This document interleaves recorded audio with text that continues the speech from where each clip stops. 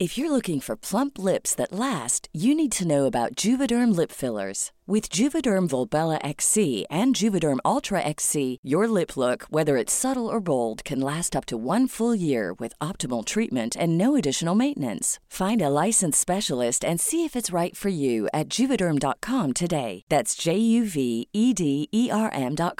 Add fullness to lips in adults over 21 with Juvederm Volbella XC or Juvederm Ultra XC. Do not use if you have severe allergies or a history of severe allergic reactions, or if you're allergic to lidocaine or the proteins used in Juvederm. Tell your doctor if you have a history of scarring or taking medicines that decrease the body's immune response or that can prolong bleeding. Common side effects include injection site redness, swelling, pain, tenderness, firmness, lumps, bumps, bruising, discoloration, or itching. As with all fillers, there's a rare risk of unintentional injection into a blood vessel, which can cause vision abnormalities, blindness, stroke, temporary scabs, or scarring. For full, important safety information, visit Juvederm.com. Hiring for your small business? If you're not looking for professionals on LinkedIn, you're looking in the wrong place. That's like looking for your car keys in a fish tank. LinkedIn helps you hire professionals you can't find anywhere else, even those who aren't actively searching for a new job but might be open to the perfect role. In a given month, over 70% of LinkedIn users don't even visit other leading job sites. So start looking in the right place. With LinkedIn, you can hire professionals like a professional. Post your free job on linkedin.com/people today. I veckans avsnitt av Kvintervju träffar jag den norrländska urkraften Nathalie Misaoui. Kanske mer känd som rapparen Clio. Nathalie har länge fightats för kvinnors rätt i samhället och såklart släppt tung musik på löpande band. Vi snackar om hur det är att leva med oro och ångest, tappa suget och återvinna sig själv, men också om kärlek. Vi sitter på en restaurang och spelar in, så det låter mest i början, men det kommer att gå över, så häng i, för det här är en så grym intervju. Jag heter Alexandra Reismar och du lyssnar på avsnitt 14 av Kvintervju.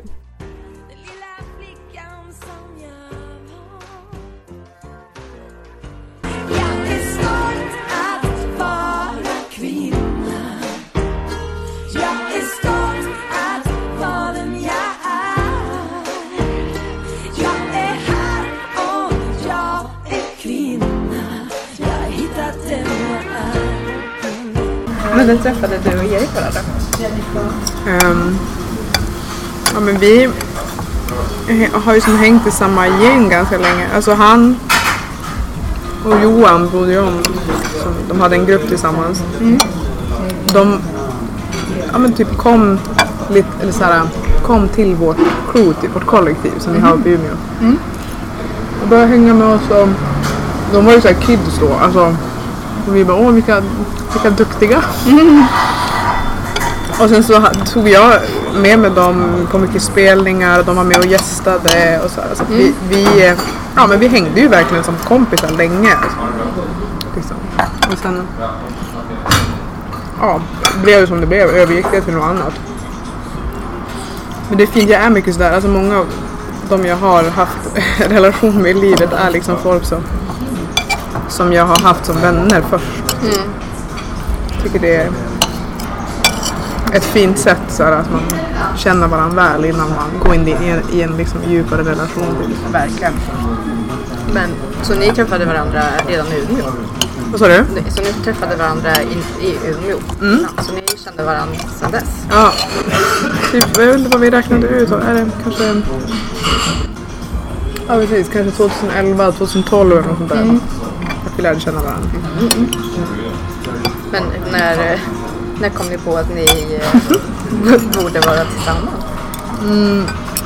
Nu har vi väl varit tillsammans i typ 4 år. 4 och ett halvt år, ja. Och det var väl liksom, jag vet inte, alltså det var så sjukt där. Det skedde så jävla oväntat. Alltså jag hade liksom inte tänkt på Erik på det sättet alls. Nej. Så var det bara en dag eller så här en kväll. Jag hade en releasefest i Umeå. Han var där. Blev det bara så? Alltså att man bara helt plötsligt bara såg varandra på ett annat sätt. Och jag är mycket så här, du vet, att saker är så här meant to be och det finns anledning till saker och så här. Men för det var så synkat för det var precis samma för honom, att det också kom ganska plötsligt för han. Säkert, han sa bara det, han har tänkt på det. Du har aldrig tänkt på det så. Han bara, inte jag heller. Men eller alltså vad nice att man kan träffa någon och sen så bara. Men du sa att du tror på att saker bara händer. Eller att du tror på ödet, eller? Ja, jo, men det gör jag. Ja, men alltså jag tror att saker är lite halvbestämt typ. Gud vad läskigt. Om det är bestämt. Tänk om man redan är meant to be fucked. Ja, jag vet. Men jag vet, det där är så. Ja. Men jag kan tycka att det finns som en anledning till allt och att så här, alltså det är ändå mitt sätt att hantera att ta mig igenom jävligt jobbiga grejer. Liksom. Annars skulle inte jag klara av det. Alltså, det är meningen att jag ska må så här dåligt just nu för att liksom antingen för att jag ska inse och lära mig någonting som kan lära någon annan någonting sen, eller att det för mig till nya platser som jag aldrig hade kommit till om jag inte hade först gått igenom den här krisen. Eller alltså, jag har jävligt svårt att tänka på men just nu mår jag bara fett jävla dåligt. Alltså jag skulle inte kunna. Det ska finnas en anledning till varför det är så. Det är ganska skönt sådär och ha vissa så här strategier eller vad man säger. Jag brukar tänka på det ibland. Så brukar jag vara lite avundsjuk på folk som är väldigt religiösa. Ja. Att man önskar att man hade det i sig liksom. Att man hade någonting. Eller att man typ var så säker på vad som skulle ske eller. Ja. Alltså jag är typ lite så. Alltså jag är ju inte så här troende att gå i kyrkan. Alltså det är jag inte. Men min mamma är väldigt, alltså jag har vuxit upp med en ganska new age mamma. Typ. Det är ju en religion. Alltså, så att för mig är det ändå som typ jättesjälvklart att det är så typ. Alltså förstår du? Ja, det är inte så, jag när folk ifrågasatte när jag var yngre, alltså typ såhär, om astrologi och eller så stjärnor och stjärntecken och allt sånt här, att liksom men vadå om jag tror på det eller inte? Vadå, det är så. Alltså förstår du, när jag var mindre att jag verkligen hade, det var liksom min verklighetsuppfattning. Men också att jag har en pappa som gick bort när jag var liten, och det är så här, det har ju påverkat mig också att jag har levt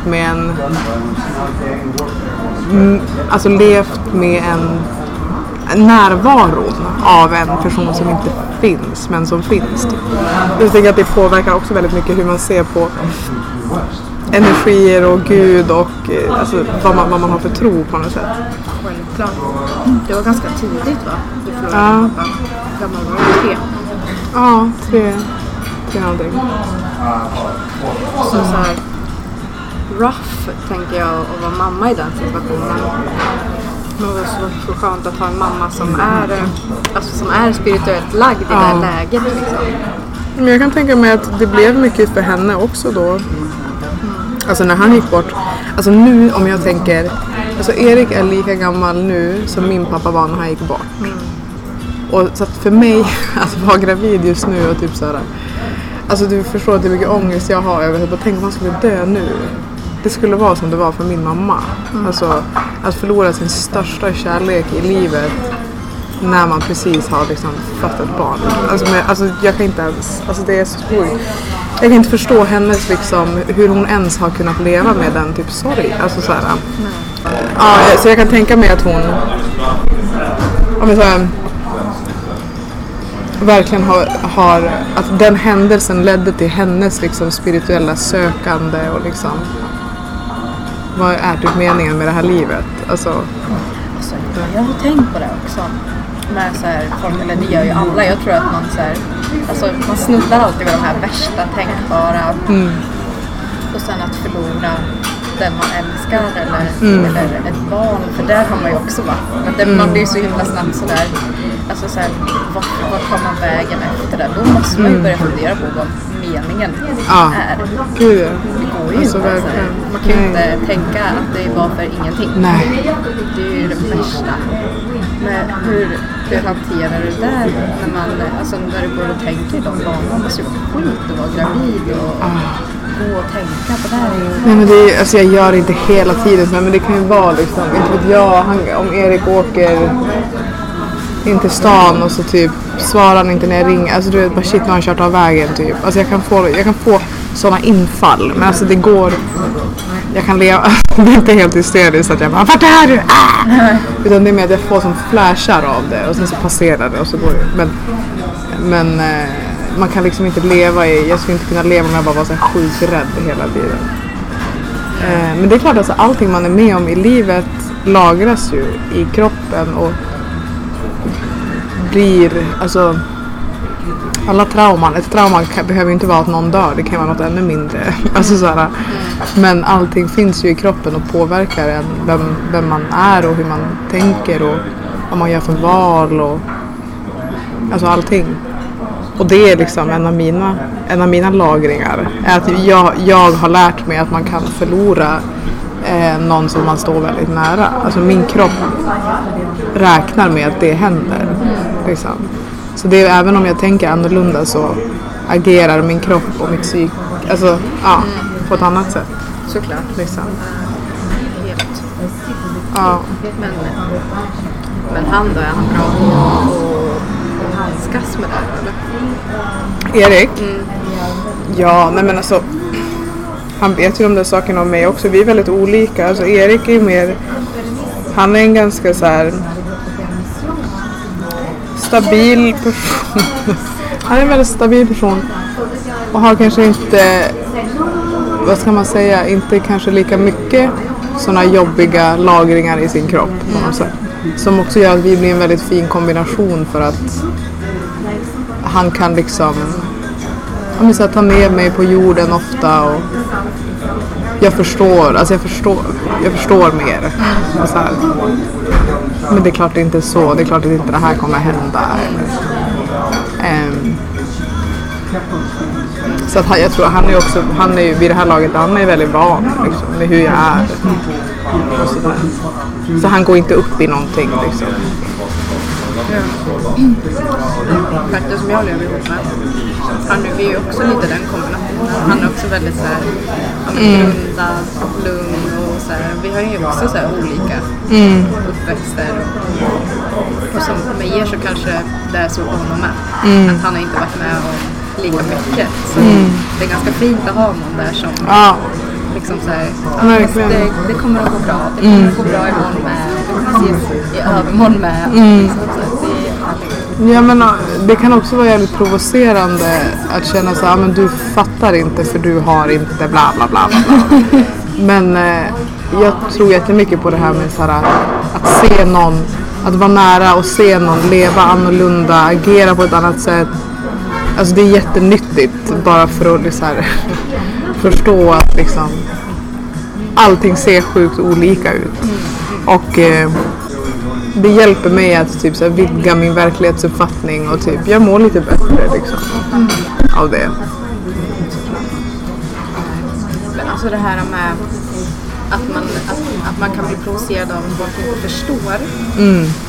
Alltså jag håller helt och hållet med, för man blir ju irriterad liksom, eller det är någonting igen, det är ju inte något personligt, man är ju inte arg på någon för att man inte har varit med om någonting eller så. Men jag kan tycka rent generellt så kan jag känna så med män just nu, alltså just nu speciellt också efter, det känns så himla sorgligt att säga efter MeToo för att det är ju en pågående process liksom, men jag kan känna den irritationen att så här, ja, men livet fortsätter men folk fattar inte. Att man blir så här, förstår inte ni vad som hände precis nu? Förstår inte ni det stora i det hela? Varför? Och folk som hela tiden ska den här men nu kan man inte ens liksom hälsa på någon. Man kan inte så här, det är som att så här, man ser allting på ett helt annat sätt i allt. Nej, alltså det där är ju jättedeprimerande. Och den konstanta, tror jag, frustrationen och liksom ilskan hos kvinnor vill jag säga. Jag tänker att många kanske också som är kvinnor inte tycker så här eller tycker att de är feminister och så vidare. Men generellt sett. För har man upplevt alltså jag har svårt att tro ändå att om man är kvinna, om man har upplevt de liksom, eller den ojämställdhet som vi ändå lever i och så här, vart vi än lever, vilken kultur vi än lever i, så finns det på olika sätt liksom. Och det är jävligt svårt att tro att man bara skulle kunna så avvisa feminism och bara nej men det behövs inte. Det typ som det var någon på debatt nu så här på tv angående Statement-festivalen. Och så var det så liksom var på den andra sidan av myntet och bara nej, men jag tycker att ni liksom det här med separatistiska rum, det är inte bra. Och det blir liksom det är det är inte snällt. Jag tror nog så att nu gör vi samma sak mot männen. Nu gör vi samma sak. Ja, nej, men det är så sjukt. Det går liksom, men ja, det jag skulle komma till var bara så här, jag tror att så här, alla den här ilskan som många bär på, alltså att man inte någonsin blir typ förstådd. Alltså det är så här, vi har fått kriga för allting, hela att få fucking rösträtt, att få liksom rätt att skilja oss från våra män som slår oss. Alltså vad fan det än har varit liksom. Så har det varit ett sånt långt jävla krig för de mest liksom basala grejerna liksom. Och det här, när man tänker på det utifrån och uppifrån så är det så här, det här är samma sak. Men vi vill inte att ni ska ta på oss om inte vi vill. Alltså det är så, har du sjukt? Alltså det är så jävla enkel grej. Typ så här, jag var nyss, alltså precis nu när jag kom hit så var jag och simmade på ett ställe där jag brukar simma. Men just idag så var det bara gubbar och män i bassängen. Bara. Och jag var så här, jag tyckte det var så jävla obekvämt. Alltså så sjukt obekvämt. Inte för att jag inte tror att jag kan skydda mig själv eller göra. Det spelar ingen roll. Det var så här, jag kände mig så inte trygg där. Och jag liksom var sur. Varje liksom simtag jag tog så var jag liksom arg, irriterad över att så här, ni kommer aldrig känna den här känslan. Av att så här, det är bara pool med bara kvinnor. Jag känner mig så otrygg. Så här, ni kommer aldrig behöva känna det. Nej. Och det är klart jag kan tänka realistiskt att så här, den här gubben kommer säkert inte våldföra sig på mig. Men det spelar ingen roll. För det är också lagrat i mig att män är farliga för mig. Liksom. Och det där, och jag tänker att ja, nej men vad var det vi nej men alltså folk inte fattar. Nej men precis, och jag tror att den här liksom ilskan som frustration man känner, du säger också så efter MeToo och allt det här och liksom det är det här man behöver återhämta sig ifrån hela tiden. Alltså den här ilskan. Alltså jag behöver stänga in mig i typ ett år och bara inte engagera mig i något feministiskt överhuvudtaget för att jag blir så jävla less på det. Liksom, för att man möts av sån enorm okunskap, oförståelse, liksom oempatiska människor, både män och kvinnor som bara så här, inte vill förstå att det finns. Det är typ som nassar som inte tror att andra världskriget hände. Liksom. Alltså det är typ på den nivån. Liksom. Jag tycker ju att det är så, bara om man ska prata om det här, som det sista du sa om nassar som inte tror att andra världskriget, och NMR höll ju något tal på Almedalen. Ja. Och refererar ju till koncentrationslägren. Alltså, vi har skaffat dusch, eller så här, vi har duscharna redo och du vet. Alltså det var så sjukt samtidigt som de förnekar att de förnekar att det har hänt. Bara, wow, det är inte smarta människor. Men det blir så här, de har funnits de här grejerna men de har inte dödat någon. Nej. Eller liksom det är så jävla konstigt. Ja. Men du har ju varit superengagerad alltså i feminism. Jag vet, nu vet inte jag om du höll på långt innan, men jag tänker när ni gick ihop och gjorde Fantastic. Varför eller hur kom du på det? Ja, det var inte jag som kom på det själv sådär. Men exakt, det var ju 2010. Och då skulle jag nog vilja säga att jag var ganska ny, men ja, men du vet så här, ung och precis börjat förstå de här grejerna. Förstå min roll typ i samhället, förstå att jag inte har liksom så här, jag har inte haft det som mina killkompisar har haft det, och så här mycket i musik, alltså utifrån att bara hålla på med musik kanske för mig och så här, i hiphopvärlden och typ musikbranschen och börja förstå liksom, polletten började trilla ner. Och en av mina närmsta vänner som heter Vanessa Marco, som också då på den tiden så hon pluggade liksom retorik och hon skrev sin C-uppsats om liksom kvinnor i musikbranschen och liksom hon var jätteinne i det där. Och jag hade den sommaren så jobbade jag på Popkollo som är liksom ett musikläger för tjejer, unga tjejer. Och var bara så inne bland bara få vara i en liksom kreativ miljö med bara kvinnor från att ha vuxit upp och hela min uppväxt bara varit omringad av killar som har hållit på med musik. Och det, alltså att bara känna en skillnad men kanske inte förstå vad det är, men bara så det är något som är annorlunda. Och vad gör det med mig? Och så det var ju väldigt speciellt för mig. Och då minns jag att det var en dag jag hade jobbat där på kollot liksom, och satt på färjan, jag var på väg hem och så ringde Vanessa och var så här.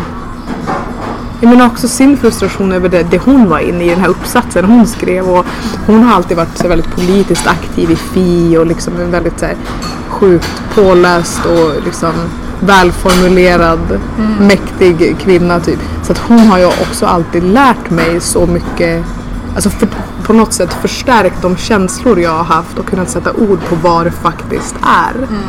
Och sen kan du se den här strukturen som finns. Det här är inte bara en jobbig känsla du har. Det här är ett mönster, det är en struktur.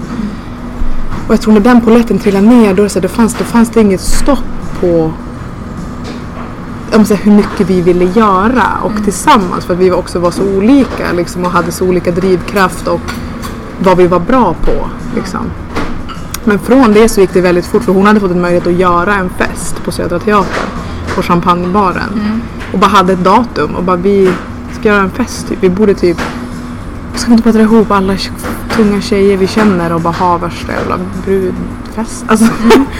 Och sen så bara samlade vi, då snackade jag med alla de här kvinnorna som jobbade på Popkollot och massa musiker och artister som var där och bara, vill ni vara med, ska vi göra någonting?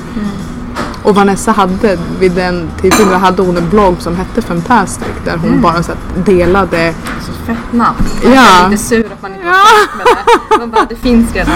Ja, så sjukt, det är så sjukt bra. Nej, men där hon bara delade så här, videos och musik från grymma kvinnor liksom.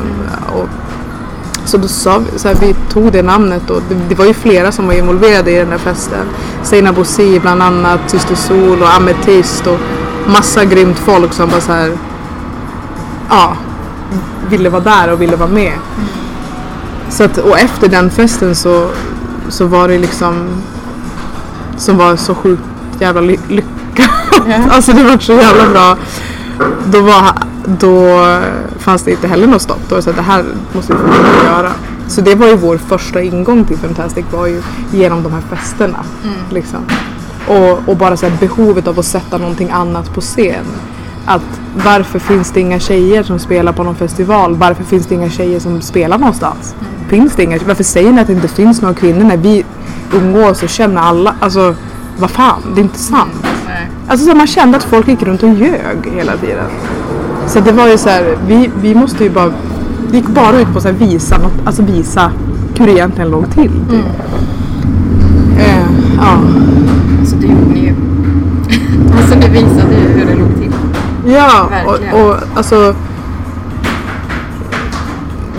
det fanns så mycket vi ville göra i Fantastic. Just nu är ju inte liksom Fantastic någonting liksom aktivt som vi håller på med. Och det, på ett sätt är det en sorg i mig. Liksom. Det är någonting jag saknar väldigt mycket, ett sammanhang jag saknar.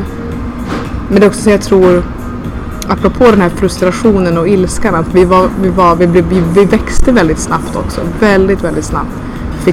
Fick ganska snabbt växtverk och bara, hur hanterar vi det här? Alltså hur hanterar vi att det är så många som vill vara med och göra det här? Och samtidigt hände också Fatta-kampanjen några år senare och liksom så att det vart väldigt mycket för alla oss och min karriär och andras karriärer och så mycket som hände på samma gång. Så att såhär kombinerat då med den här frustrationen och ilskan, och jag tror att många kommer fram när vi inte vet när man föreläser eller har workshops, och så brukar folk fråga så här, alltså hur Så jag är så jävla arg. Jag är så sjukt arg. Har du något tips på hur jag kan använda det här och göra någonting av det? För jag bara ligger hemma och gråter och är arg. Och den paralyserade känslan kan jag känna igen jättemycket. Att bara typ titta på MeToo, jag orkar inte läsa det här. Det är för sjukt. Hur ska vi, trots att vi har hela Sverige som pratar, eller typ hela världen, så är det ändå politiker och folk som sitter på makt som bestämmer som inte tror att det här är sant. Eller typ, så här, direkt gör någonting åt det. Liksom. Nej, det kan jag bara tänka på nu under valet, vart fokuset har legat. Man kan bli så här, wow, det här hände. Vi pratar inte om det. Möjligtvis att typ så här, något parti använder det för att alltså du vet att man bara... Exakt. Det har inte funnits någon ett genuint brinnande intresse för det liksom. Exakt, och då blir vi ju igen bara brickor i ett spel. Och det är det som är så jävla frustrerande, att vi aldrig bara kan få vara. Att vi alltid ska bli använda på något sätt, eller så att man använder inte män på det sättet. Det är ingen som bara, ska inte Bosse kunna gå hem alltså så här, i trygghet och du vet. Men istället, men de ska liksom använda den här MeToo-grejen som någonting istället för att så här, vad är problemet? Är det strukturerna det är fel på förmodligen? Så det är ju ingenting som KD kan gå in och lösa lite fort liksom. Speciellt inte när man inte för ett samtal. Och speciellt i riksdagen. Så var borde samtalet föras alltså egentligen? Vi har ju fört det. Ja, precis. Kanske ska ni göra det också? Ja, precis. Ja, men och på rätt nivå. Och tyvärr så är det ju bara så här Gudrun Schyman och typ FIS, och Vänsterpartiet som kan prata om de här frågorna på ett rimligt sätt. Så inget annat parti som har tillräckligt mycket kunskap eller är tillräckligt brydda och insatta för att kunna föra en så här bra retorik. Alltså det blir på så jävla låg nivå varje gång att typ jag såg någon så här broschyr nu som KD skickar ut bara ett feministiskt och tryggt Sverige. Vad fan är det här? Och så går det bara ut på att de ska sätta mer lampor i parkerna och att de ska ha mer poliser och att det ska bli högre straff. Men snälla någon, folk våldtar varandra i skolor. Du tror att det är svart eller vad är det? Nej, men det var så sjukt. Men alltså ändå just det här att man attackerar liksom inte grunden till ett problem, utan man attackerar så här efter att det har hänt, gör vi så här. Typ. Eller alltså eller som SDs fina politik som också är för kvinnor. När vi skickar ut alla invandrare så har vi inget problem längre. Men okej. Varför är det typ 1% utav era liksom som är kvinnor? De har väl inte fattat det. Men det är så sjukt, för det har ju vuxit jättemycket kvinnor som har röstat på SD i år. Alltså det är ju mycket fler som har röstat på SD, men jag tror procenten utav de som röstar är ganska låg. Ja, fast det var typ, jag läste någonstans, alltså det var så här sjukt mycket mer kvinnor än vad det var förra gången.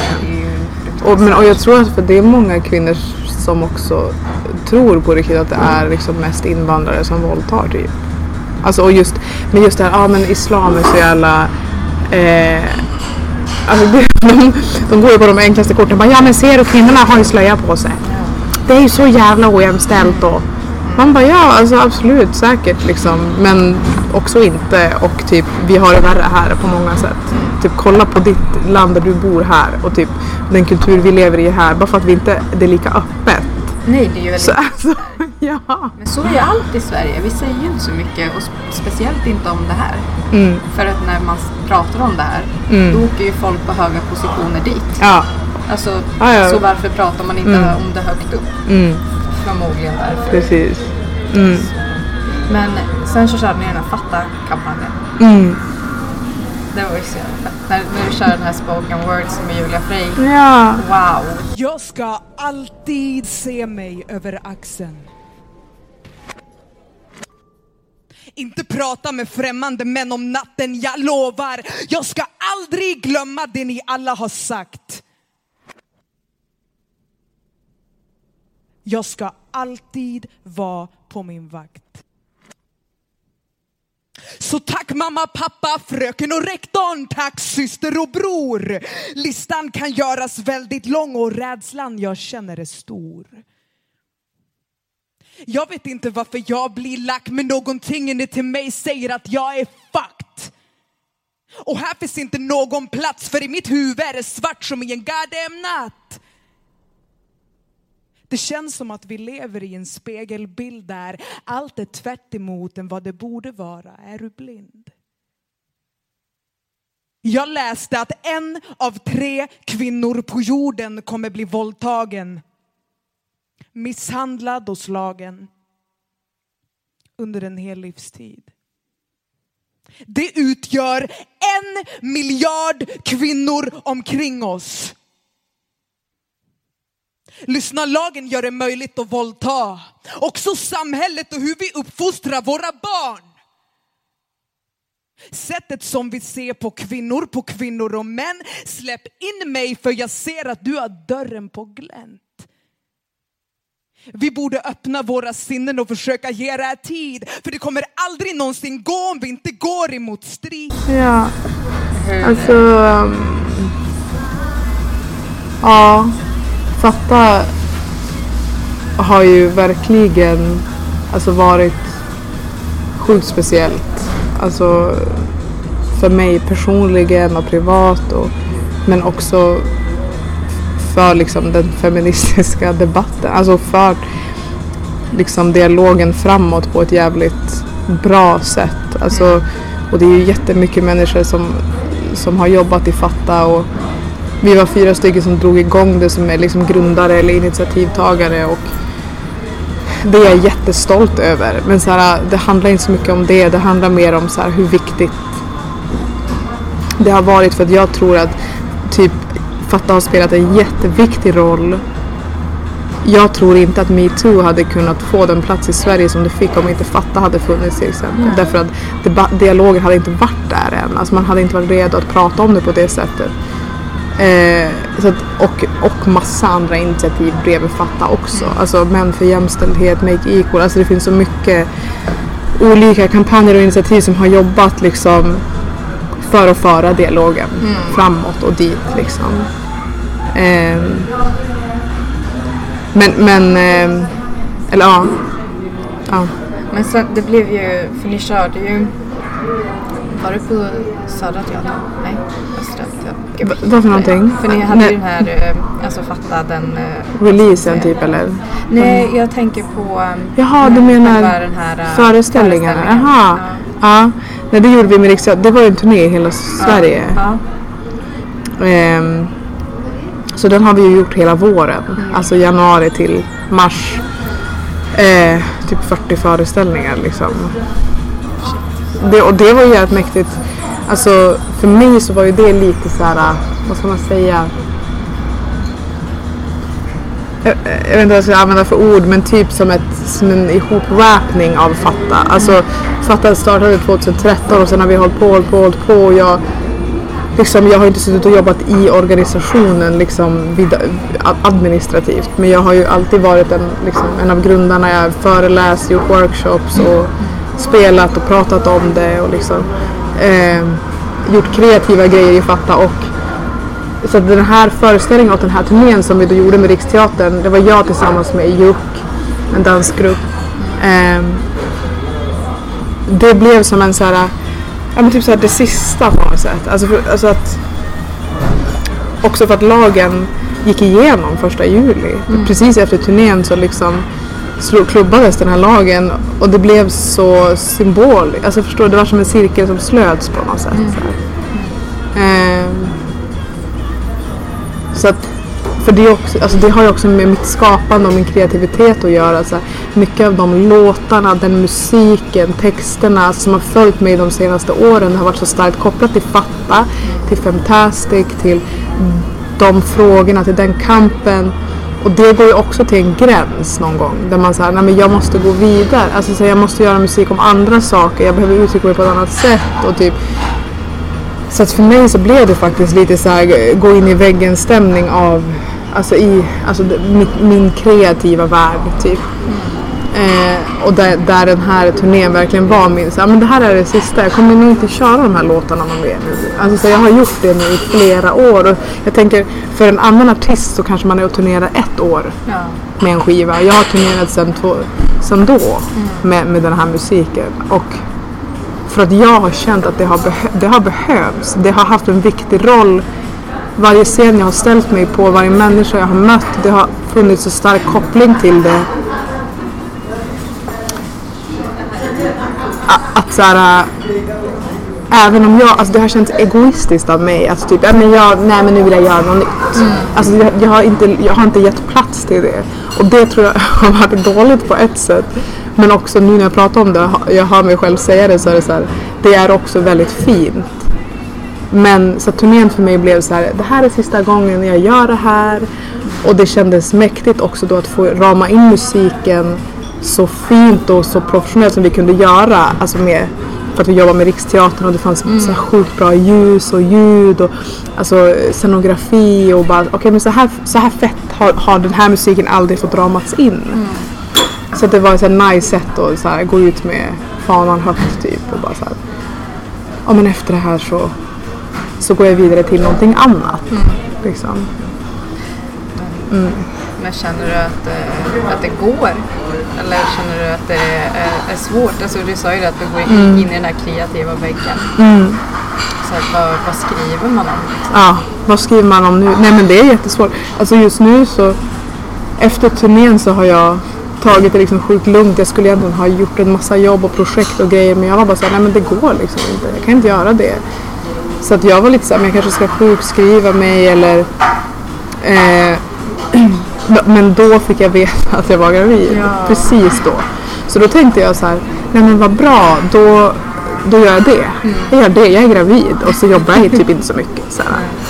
För samtidigt också för Erik, parallellt med det här så har ju liksom hans karriär tagit sjuk fart och bara ute och spelar hela tiden och så mycket som händer. Där jag också har en roll och liksom där jag jobbar med släppet av den musiken liksom mer så administrativt och saker som jag också tycker mycket om, där jag så här kan utvecklas och lära mig saker. Så att jag kunde ganska lätt gå ifrån det här och bara så här, jag behöver pausa typ. Men det är absolut inte lätt, det är hur svårt som helst. Därför det är också någonting jag har identifierat mig med så grovt så länge. Och jag har ju inget liksom. Alltså jag har också lärt mig att min kreativitet är starkt kopplad så här, till de här, liksom, den här frustrationen och ilskan, och jag har svårt att uttrycka mig liksom, och göra musik om det inte grundar sig i det. Alltså jag gillar inte att göra glad och pepp. Alltså så här, det är inte riktigt, tror jag. Alltså förstår du? Men jag har mest gjort det andra. Utforskat det och utvecklats inom det, så att det är det som helt ny mark som jag måste så här bryta, och det är svårt, det är jätteläskigt. Alltså det är jätteläskigt. Så nu ska jag gå och göra något annat. Ja! Aldrig har prövat. Ja, men lite grann liksom, och typ är det här jag vill göra? Alltså du vet, alla de här vanliga, bara en vanlig hederlig 30-årskris typ. Alltså man har gjort någonting väldigt, väldigt länge och liksom man bara ifrågasätter alltså vem man är i allt man gör. Men liksom. Är inte det en sjuk grej, alltså att bli äldre? För att när man alltså, så här, under 20 någonstans, då kunde man ju inte förstå det. Eller jag kunde inte det. För mig var det så här, folk som fick kriser, ett grått hårstrå eller rynkor. Man sa, va? Det är väl ingenting. Och sen nu när man ändå börjar pusha 30, alltså så. Och man bara, wow, jag har ingen aning om någonting. Nej. Jag trodde, när man var 25 visste man allt. Och nu bara, wow, jag kan ingenting. Jag vet ingenting. Varför ska jag dö? Har jag ett grått hårstrå? Vad är det som händer? Alltså så här, den här personliga utvecklingen som har varit hela tiden. Och sen kommer man på att man ska fortsätta utvecklas. Men hur? Exakt. Hur? Alltså, ja, nej men det är helt sjukt. Jag tror, jag har bara längtat till 40 jättemycket. Folk säger att det är det bästa någonsin typ. Att liksom när man är 40, då har man gått igenom den här sjuka kriser. Alltså från liksom en ungdom till, på riktigt gå från en ungdom till ett vuxenliv. För jag tror att det är mycket det som händer. Man tror att man gör det mellan 18 och 20 typ. Men det gör man inte. Nej. Och sen tror jag också, jag tycker det är sjukt svårt faktiskt. Sjukt jävla svårt. Har det varit och är. Liksom. Också i den åldern så har man ju, du har ju en son sen innan också ju. Att man samtidigt som man ska fightas med sin egen utveckling och sin egen så här, vem är jag, och så har man ju någon att ta hänsyn till hela tiden. Och så ska man vara där och pusha på den utvecklingen och så ska man bara säga, men gud jag vet inte. För att man har ju saker som man identifierar sig med hela tiden. Ja, så visst. sitt jobb, sin mammaroll och sen så är det här partner eller om man är lilla syster eller så. Alltså, du vet, hela den grejen och sen så som du nu har identifierat dig med din musik. Och sen så bara, fast nu ska inte jag göra exakt det här längre. Nej, alltså men det är helt sjukt. Samtidigt då som man är gravid och man förändras mycket psykiskt och fysiskt och sådär. Det är... Och den här graviditeten har varit väldigt mycket jobbigare än vad den förra var till exempel. Så jag har mått ganska shaky liksom, men psykiskt och nu börjar det bli fysiskt. Alltså du vet. Så att det är jävligt svårt. Och då hamnar man ju också i det här så här. Alltså på ett sätt så kan jag se det som något väldigt positivt. Att min kropp liksom på något sätt tvingar mig att bara så här chilla ner i livet. Alltså du är gravid nu typ. Du ska göra det bara gör det. För att annars så far jag runt som en jävla yrhöna och bara gör grejer hela tiden. Men i det, alltså när man skaffar barn om man skaffar barn med en man och lever med en man i en heterosexuell relation, så liksom där sätts ju verkligen grejer på prov med så här jämställdhet och allt det här som man tror på och står för och så här, hur fan ska vi göra det här för att vara jämställd? Alltså det är någonting som vi pratar om hela tiden, funderar på hela tiden och märker hur svårt det är. Alltså det är så sjukt svårt att få till det. Verkligen. In i de här förbestämda facken utan att man... Det är så enkelt. Och just också för att kvinnan, det går inte för en kille att vara gravid. Alltså det går inte att dela på det, utan det är så här, tyvärr. Alltså och hur balanserar man upp det? Och speciellt att vi har samma jobb också. Att han också är artist. Och för mig så är det faktiskt sjukt intressant att se hur det kommer bli så efteråt. För att men till exempel så många av mina kvinnliga kollegor som är ute och turnerar och de har barn, då får de, alltså på riktigt så får ju de frågor som är så här: men vart är ditt barn? Vart är ditt barn? Efter en spelning. Och då säger ja, han är hemma. Ja, men vem då? Ja, med sin pappa. Men gud, jaha, så han är barnvakt? Nej, alltså han är hemma med sitt barn. Och jag vet inte om någon snubbe som jag spelar med som har barn någonsin har fått den frågan. Men gud, vad är dina barn? Nej. Alltså såhär. Nej. Utan det är snarare en självklarhet. Ja. Att den ska vara ute och så här leva sitt life. Men är det inte så överallt? Alltså man kan gå ut på krogen en gång om året. Och man bara, vart har du barnen då? Man bara, inte här. Inte här. Nej, alltså verkligen. Men det är också en grej så här, om en kvinna vårdar barn, då är det lite jobbigt. Men om en man vårdar barn, då är det ju fantastiskt. Ja, då är det helt fantastiskt. Helt roligt. Nej, men där går man ju också in i någon slags jävla depression när man inser bara hur jävla skevt det är. Och för där blir ojämställdheten så sjukt tydlig, snabbt. Så vet du, på något sätt mitt i allt det här, för att jag också upplevt det som att så här, man blir deppig och man blir arg och man känner den här frustrationen, men på något sätt så har det verkligen hjälpt mig att se yngre tjejer idag. Alltså bara så här, unga tjejer som skriver till mig som är 15 år och som bara så här, men feminism, wow, och du vet man går in på deras sidor bara för att kolla läget och man bara, wow, eller så här tjejer, alltså bara min 8-åriga tjej, alltså att hon kan alltså, uttrycka alltså feministiska tankar och liksom de alltså, banorna och likadant när man träffar yngre pojkar. Bara hur de pratar och hur de är i gäng och i grupp med. Så man känner ju ett litet hopp någonstans. Ja, även om absolut. vår generation är sådär. Så liksom. Är helt fuckad. Ja, nej, men gud, alltså de är ju...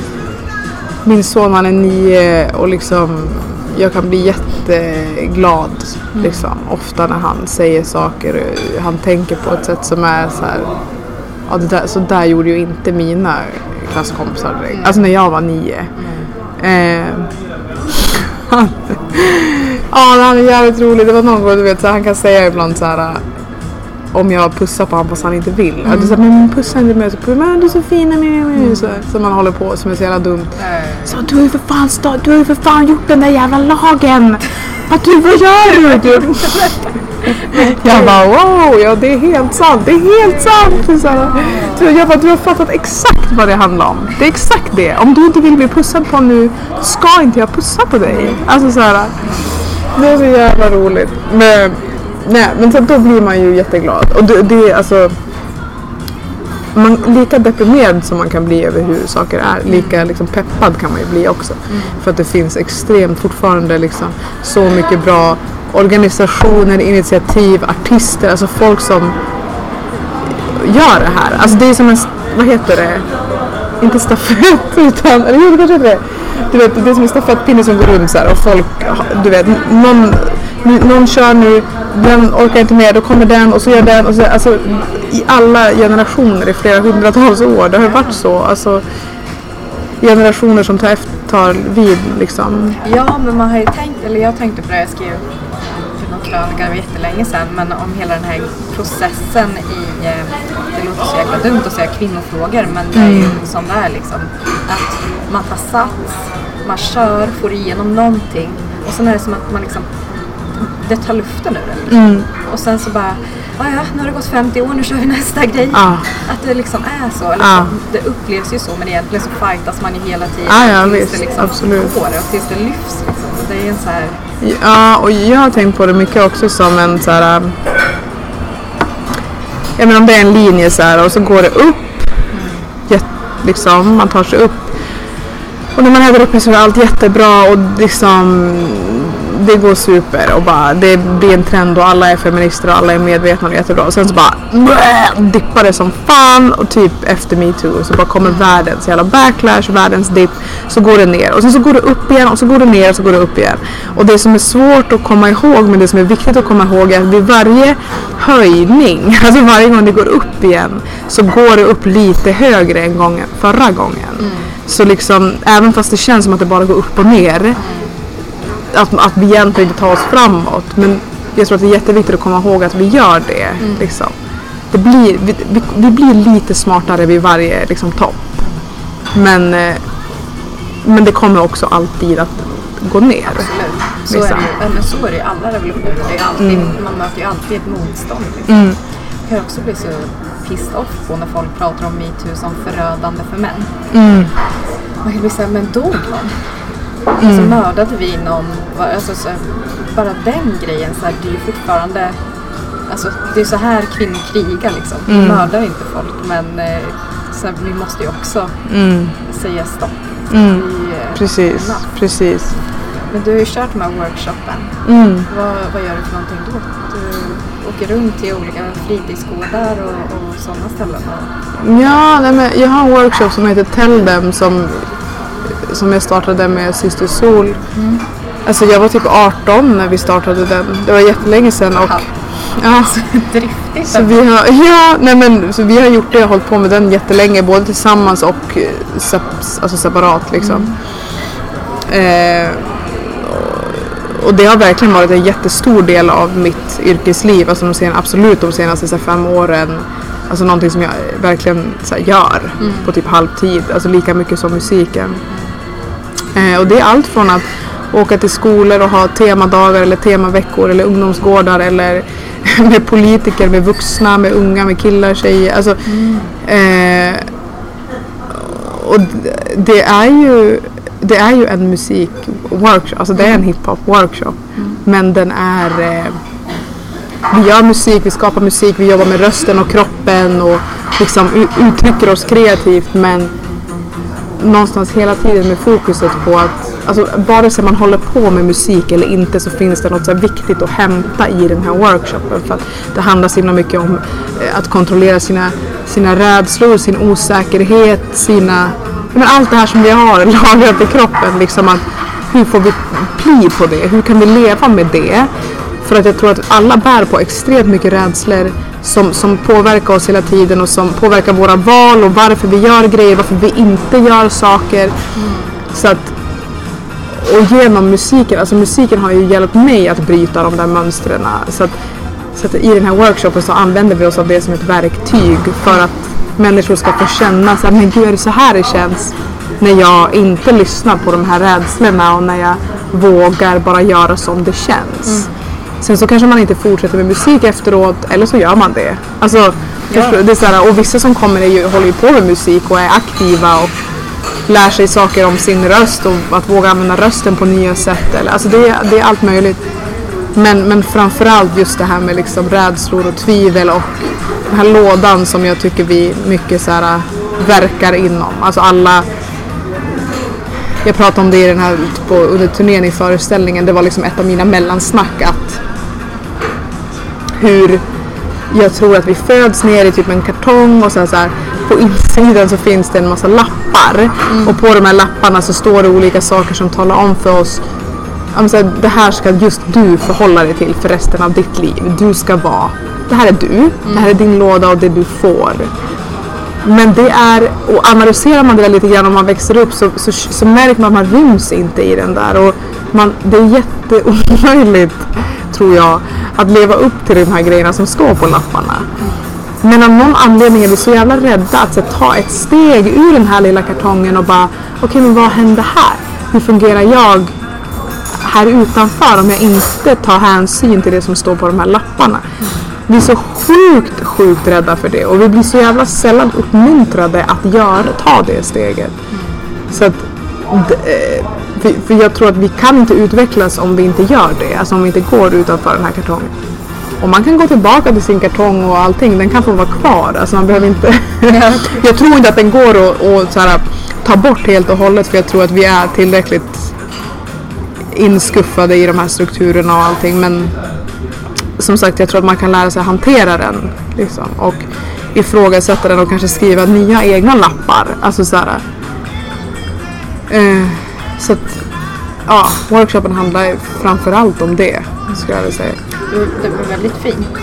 Alltså man kan skriva egna lappar och den grejen. Jag tror vi är så himla inne på det här. Alltså man går till sitt jobb, man gör liksom där man ska och sen så får man liksom göra vad man kan med tiden som blir över. Man tänker liksom inte på att så du kan göra något annat också. Eller du kan vara vem du vill vara. Liksom. Ja.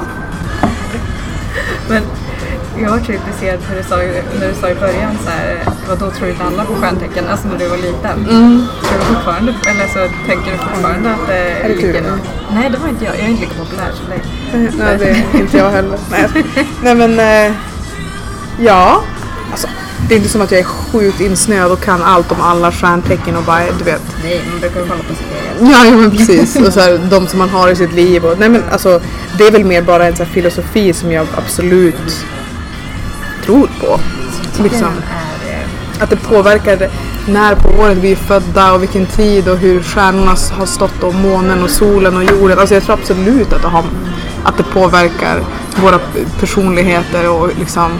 Vi är inte så jävla komplicerade människor. Alltså vi vill tro att vi är så jävla unika.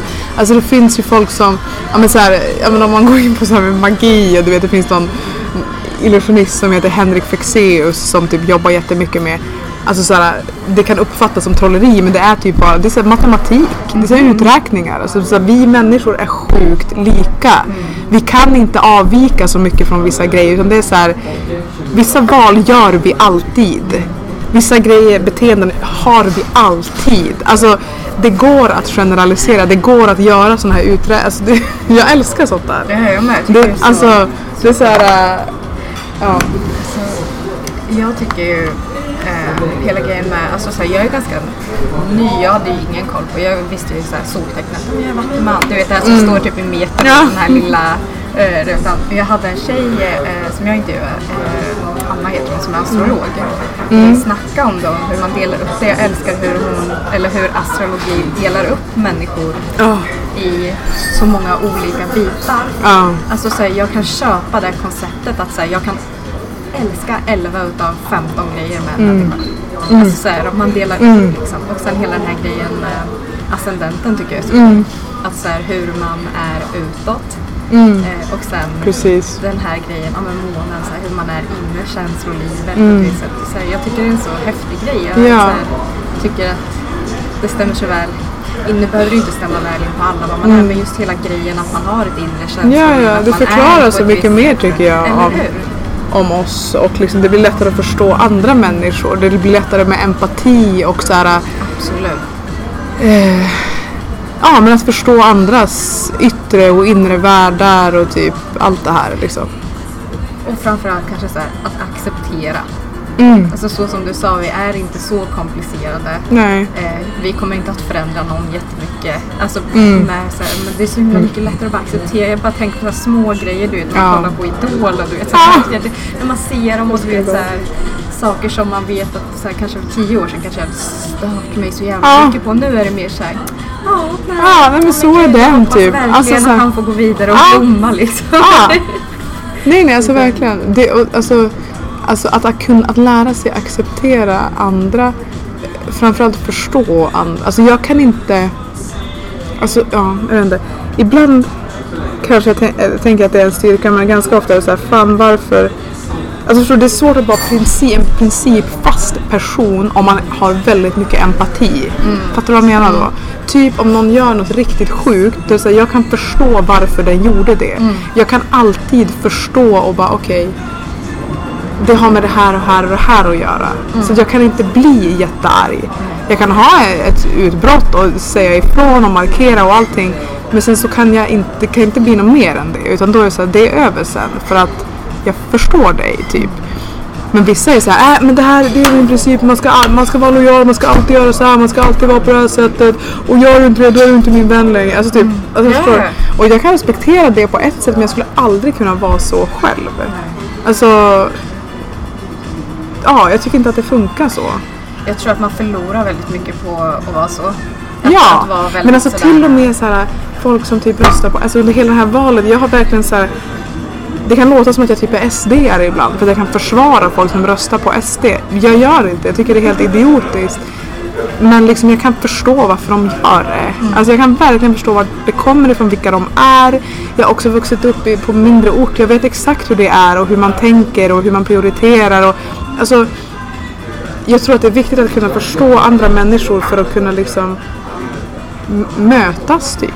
Alltså mötas och att saker ska bli bättre. Men också så här, om man hela tiden, för jag upplever att mycket på sociala medier och så här folk så här, om du gör det här, då behöver inte du följa mig, om du gör det här. Ja, då kan du dra. Då känner jag så här, hur ska vi kunna reda ut det här då? Ja, nej, men det kommer ju aldrig gå. Nej, men det kommer aldrig gå.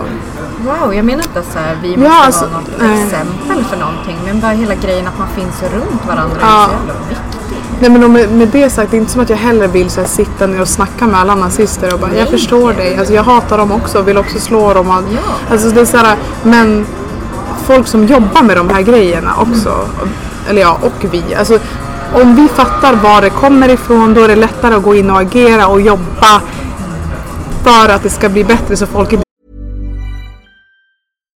If you're looking for plump lips that last, you need to know about Juvederm lip fillers. With Juvederm Volbella XC and Juvederm Ultra XC, your lip look, whether it's subtle or bold, can last up to 1 full year with optimal treatment and no additional maintenance. Find a licensed specialist and see if it's right for you at Juvederm.com today. That's JUVEDERM.com. Add fullness to lips in adults over 21 with Juvederm Volbella XC or Juvederm Ultra XC. Do not use if you have severe allergies or a history of severe allergic reactions, or if if you're allergic to lidocaine or the proteins used in Juvederm. Tell your doctor if you have a history of scarring or taking medicines that decrease the body's immune response or that can prolong bleeding. Common side effects include injection site redness, swelling, pain, tenderness, firmness, lumps, bumps, bruising, discoloration, or itching. As with all fillers, there's a rare risk of unintentional injection into a blood vessel, which can cause vision abnormalities, blindness, stroke, temporary scabs, or scarring.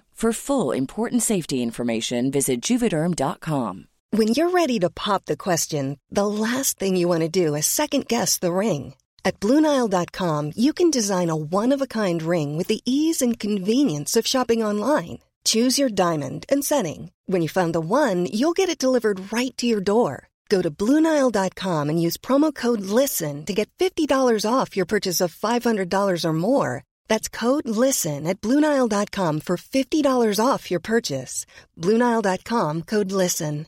I'm Sandra, and I'm just the professional your small business was looking for. But you didn't hire me because you didn't use LinkedIn Jobs. LinkedIn has professionals you can't find anywhere else, including those who aren't actively looking for a new job, but might be open to the perfect role, like me. In a given month, over 70% of LinkedIn users don't visit other leading job sites. So if you're not looking on LinkedIn, you'll miss out on great candidates like Sandra. Start hiring professionals like a professional. Post your free job on linkedin.com/people today.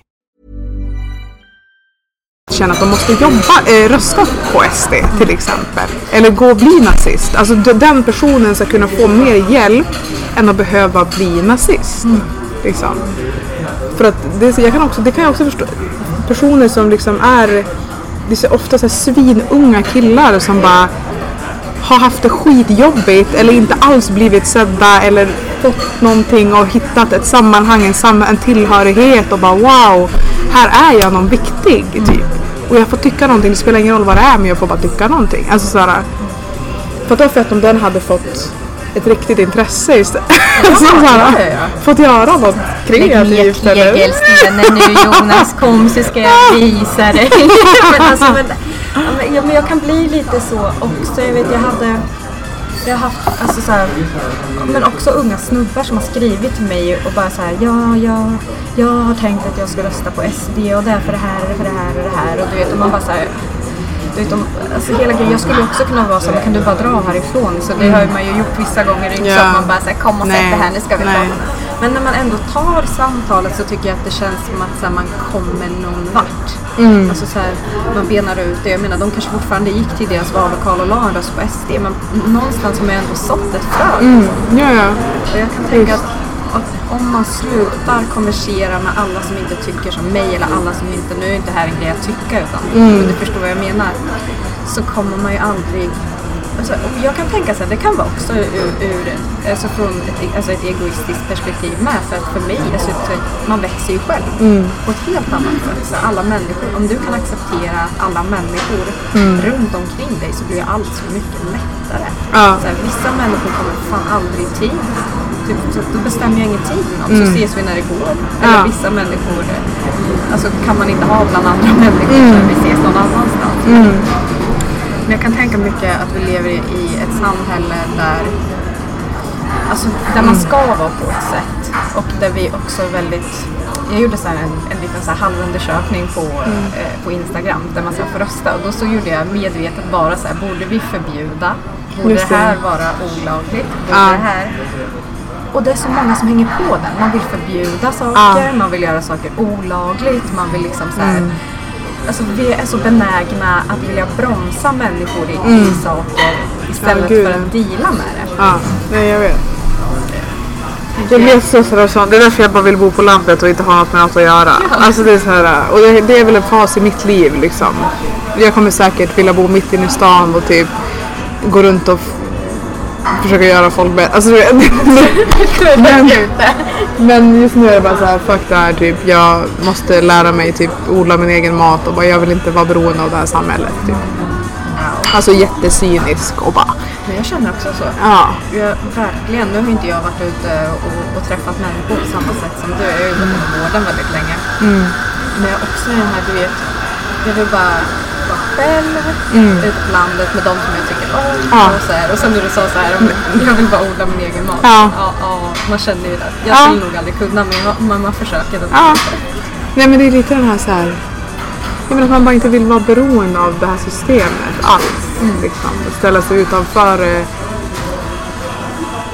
också hela liksom, klimatet, att det bara kommer hända. Det är så jävla dramatiskt.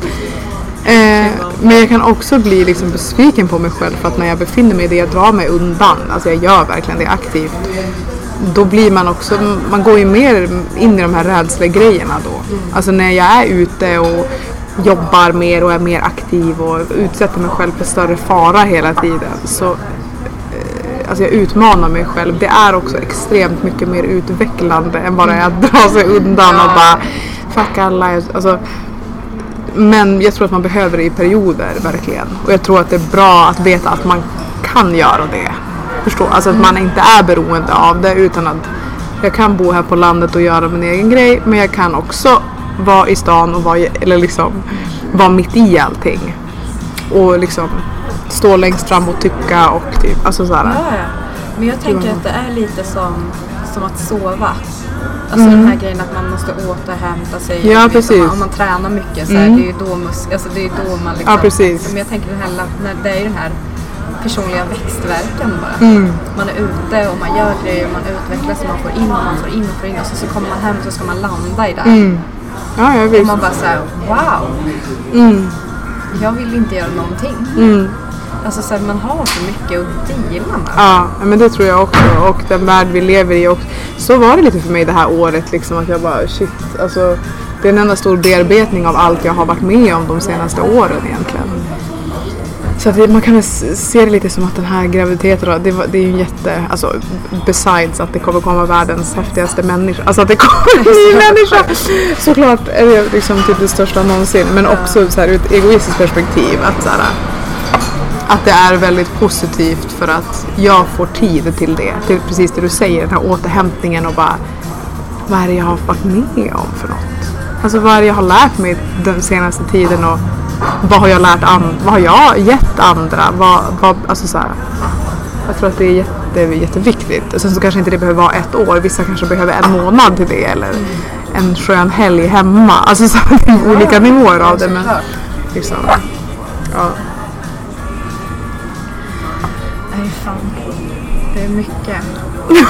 Nej, men jag kan sitta så här i soffan på kvällen och sen du vet när det känns som att ett ljus tänds. Och man bara, ja, okej. Men nu har jag sorterat den här grejen. Så jag fattar den här grejen. Och så ska man prata om det. Alltså, jag kan vara så...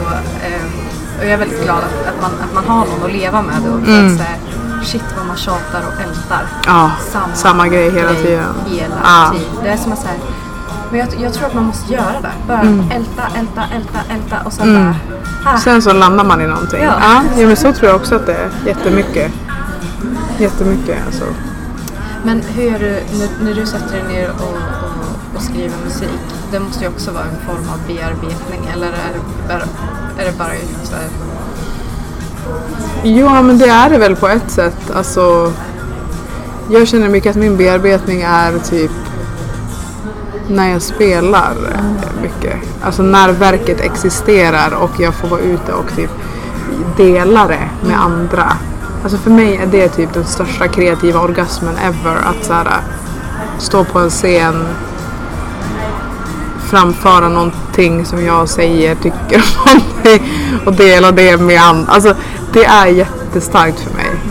Då känner jag att det är en terapi för mig. Så att i perioder då jag inte uppträder mycket och så, då mår inte jag så bra liksom. För jag känner att jag får inget utlopp. Men själva musikskapandet för mig, det kan vara ganska ångestfyllt ofta. Alltså, jag liksom behöver så här, gå in i någon jävla grej och bara, det är så jobbigt och det är ont. Alltså du vet sådär. Men det är det jag menar också, så att jag har inte utforskat den andra delen av att göra musik. Alltså typ, typ som att skriva mer positiva saker eller liksom få in en mer så här, inte glädje för det, för det kan ju fortfarande finnas jättemycket glädje att skapa en låt där man är arg. Alltså det är inte det, men och det är inte som att jag aldrig har gjort en sån låt heller, men just det här rutinen kring det. liksom. Att men nu mår jag bra så jag sätter mig och skriver. Alltså det funkar inte riktigt så. Då är det så, om jag mår bra då behöver inte jag göra något. Du har ingenting att liksom tömma ut. Nej men alltså verkligen. Och det, så att... Men jag tänker när man lever ihop med någon som också håller på med musik. Blir det inte... Alltså jag tänker så här, om man båda två, men han kanske inte alls funkar så. Alltså han kanske inte alls är en sån människa som måste känna sig arg eller ledsen för att skriva någonting. Nej. Jag tänkte det hade varit så himla jobbigt om ni båda var uppe i en kreativ fas och båda två bara var så jävla måste vara jätteledsna. Nej, han är verkligen tvärtom typ. Liksom. Om han är ledsen eller arg, då kan inte han jobba. Alltså, utan han är liksom, han behöver vara glad och pepp. Alltså det är liksom, men han är olik. Alltså han gillar mycket att vara i studion och typ inte så mycket att spela.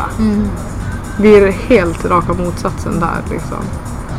Det tror jag är bra. Alltså han lär sig mycket av mig när det kommer till att stå på scen och möta människor på det sättet. Och jag lär mig jättemycket av honom med att så här, jobba i studio och kunna vara, ja men alltså skapa i ett annat mode liksom. Att det faktiskt går. Men jag har tänkt på det alltid när man ser när man läser liksom efter att man hört nu är det någon som vill fram. Men när man läser så här, som till exempel Beyoncé's Who Run the World Girls, och man kollar och det är så här 50 personer som har med och skrivit. Man bara, hur gör de? Och de in i ett rum, sätter sig ner och bara, nu ska vi slänga ihop någonting. Men typ. Det måste vara en så svår grej att sitta och skriva grejer ihop med många andra människor. Jag tror inte det är så svårt. Det är mer ganska jävla konstigt. Alltså det är så här, folk, de slänger ihop så här, hur många låtskrivare som helst, så sitter de och har någon liten så här kön och bara, den här raden, den tar vi. Och bara den här lilla melodislingan. Så bara slänger de ihop de bästa förslagen. Och så ger de det till Beyoncé och så bara, här, gör det här. Och så säger hon, men jag vill addera det här. Typ, det är min grej. Så bara, men fett. Och så har de en världshit. Liksom. Har du jobbat så? Nej, gud. Alltså, men det finns ju också någon så här, inom hiphop så vi har ju någon så här sjuk spärr när det kommer till stolthet i att skriva sina egna texter och typ att man aldrig skulle ha någon annan som gör det. Alltså det där håller ju på att luckras upp lite också. Tog ganska lång tid innan man fick veta att typ Jay-Z hade massa låtskrivare och Drake och Kanye. Och, alltså, Drake visste man väl typ? Ja, men jag tänker att det tog väldigt lång tid innan det ens fick sägas i jämförelse med hur länge vi har vetat att popmusiker använder låtskrivare. Alltså, får man inte säga det? Nej, men jag typ inte. Att alla vissar går ju alltså, ut på typ att inte, ja. bärsa folk som inte har skrivit Nej, men, så att men nu börjar det vara ändå lite så här, gud vad patetiskt med vi som sitter och typ försöker göra hela våra skivor själva. Det finns inte en jävla artist som gör det. Men så sitter man där i flera år och bara sliter sig i håret och skriver allt själv. Och det är så här, man får nog släppa lite på den där stolthetsgrejen om man ska vara en aktuell artist som släpper musik mycket. Och då är det så här, man behöver hjälp på samma sätt som att man behöver hjälp med att sätta upp en turné eller göra ett PR-jobb eller vad fan som helst. Att så här, det finns, en av mina senaste låtar som jag sett, det var faktiskt ett samarbete med en av mina kompisar som också så här, men du vet, jag peppad på att prova skriva åt andra, och han är också egen artist, men så här, då var det mer att han hade en idé, han hade ett beat och bara, men jag tycker du borde skriva om det här på det här beatet. Det borde låta så här typ. Och så fick jag fylla det med mina ord, men det var hans idé. Alltså, och det var ett jättekul samarbete. Och då kände jag att det här skulle jag gärna vilja göra typ på en hel skiva. Alltså, fan vad fett typ. Så jag tänker att det finns olika nivåer av låtskriveri också, hur folk jobbar liksom. Och vissa kanske tar in någon som skriver en hel refräng men de sjunger den själv, eller och vissa har någon som har skrivit all text. Jag tänker det är jätteolika. Jag tror att man är så principfast där att man ska göra allt arbete själv.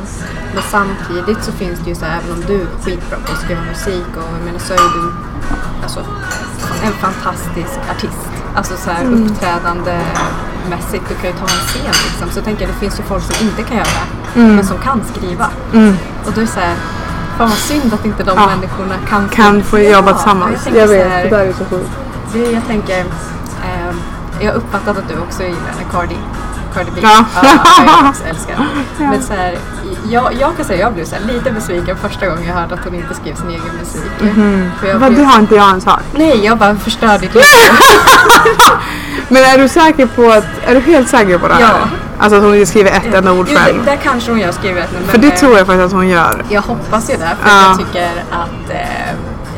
för att så bra är inte hennes texter. Alltså förlåt, men alltså så bra är de inte att typ hon har den sjukaste låtskrivaren som skriver, då borde det ha varit bättre. Om du fattar. Jag tror att hon inte skriver majoriteten av sina grejer. Men tror du inte att folk skriver hennes, alltså de gör verkligen hela låtarna, men att hon ändå det hon rappar är ändå kanske ganska mycket hennes ord typ. Men inte alla, nu menar jag typ så alla refränger och liksom alla melodier och allting är någon annan som har gjort det typ.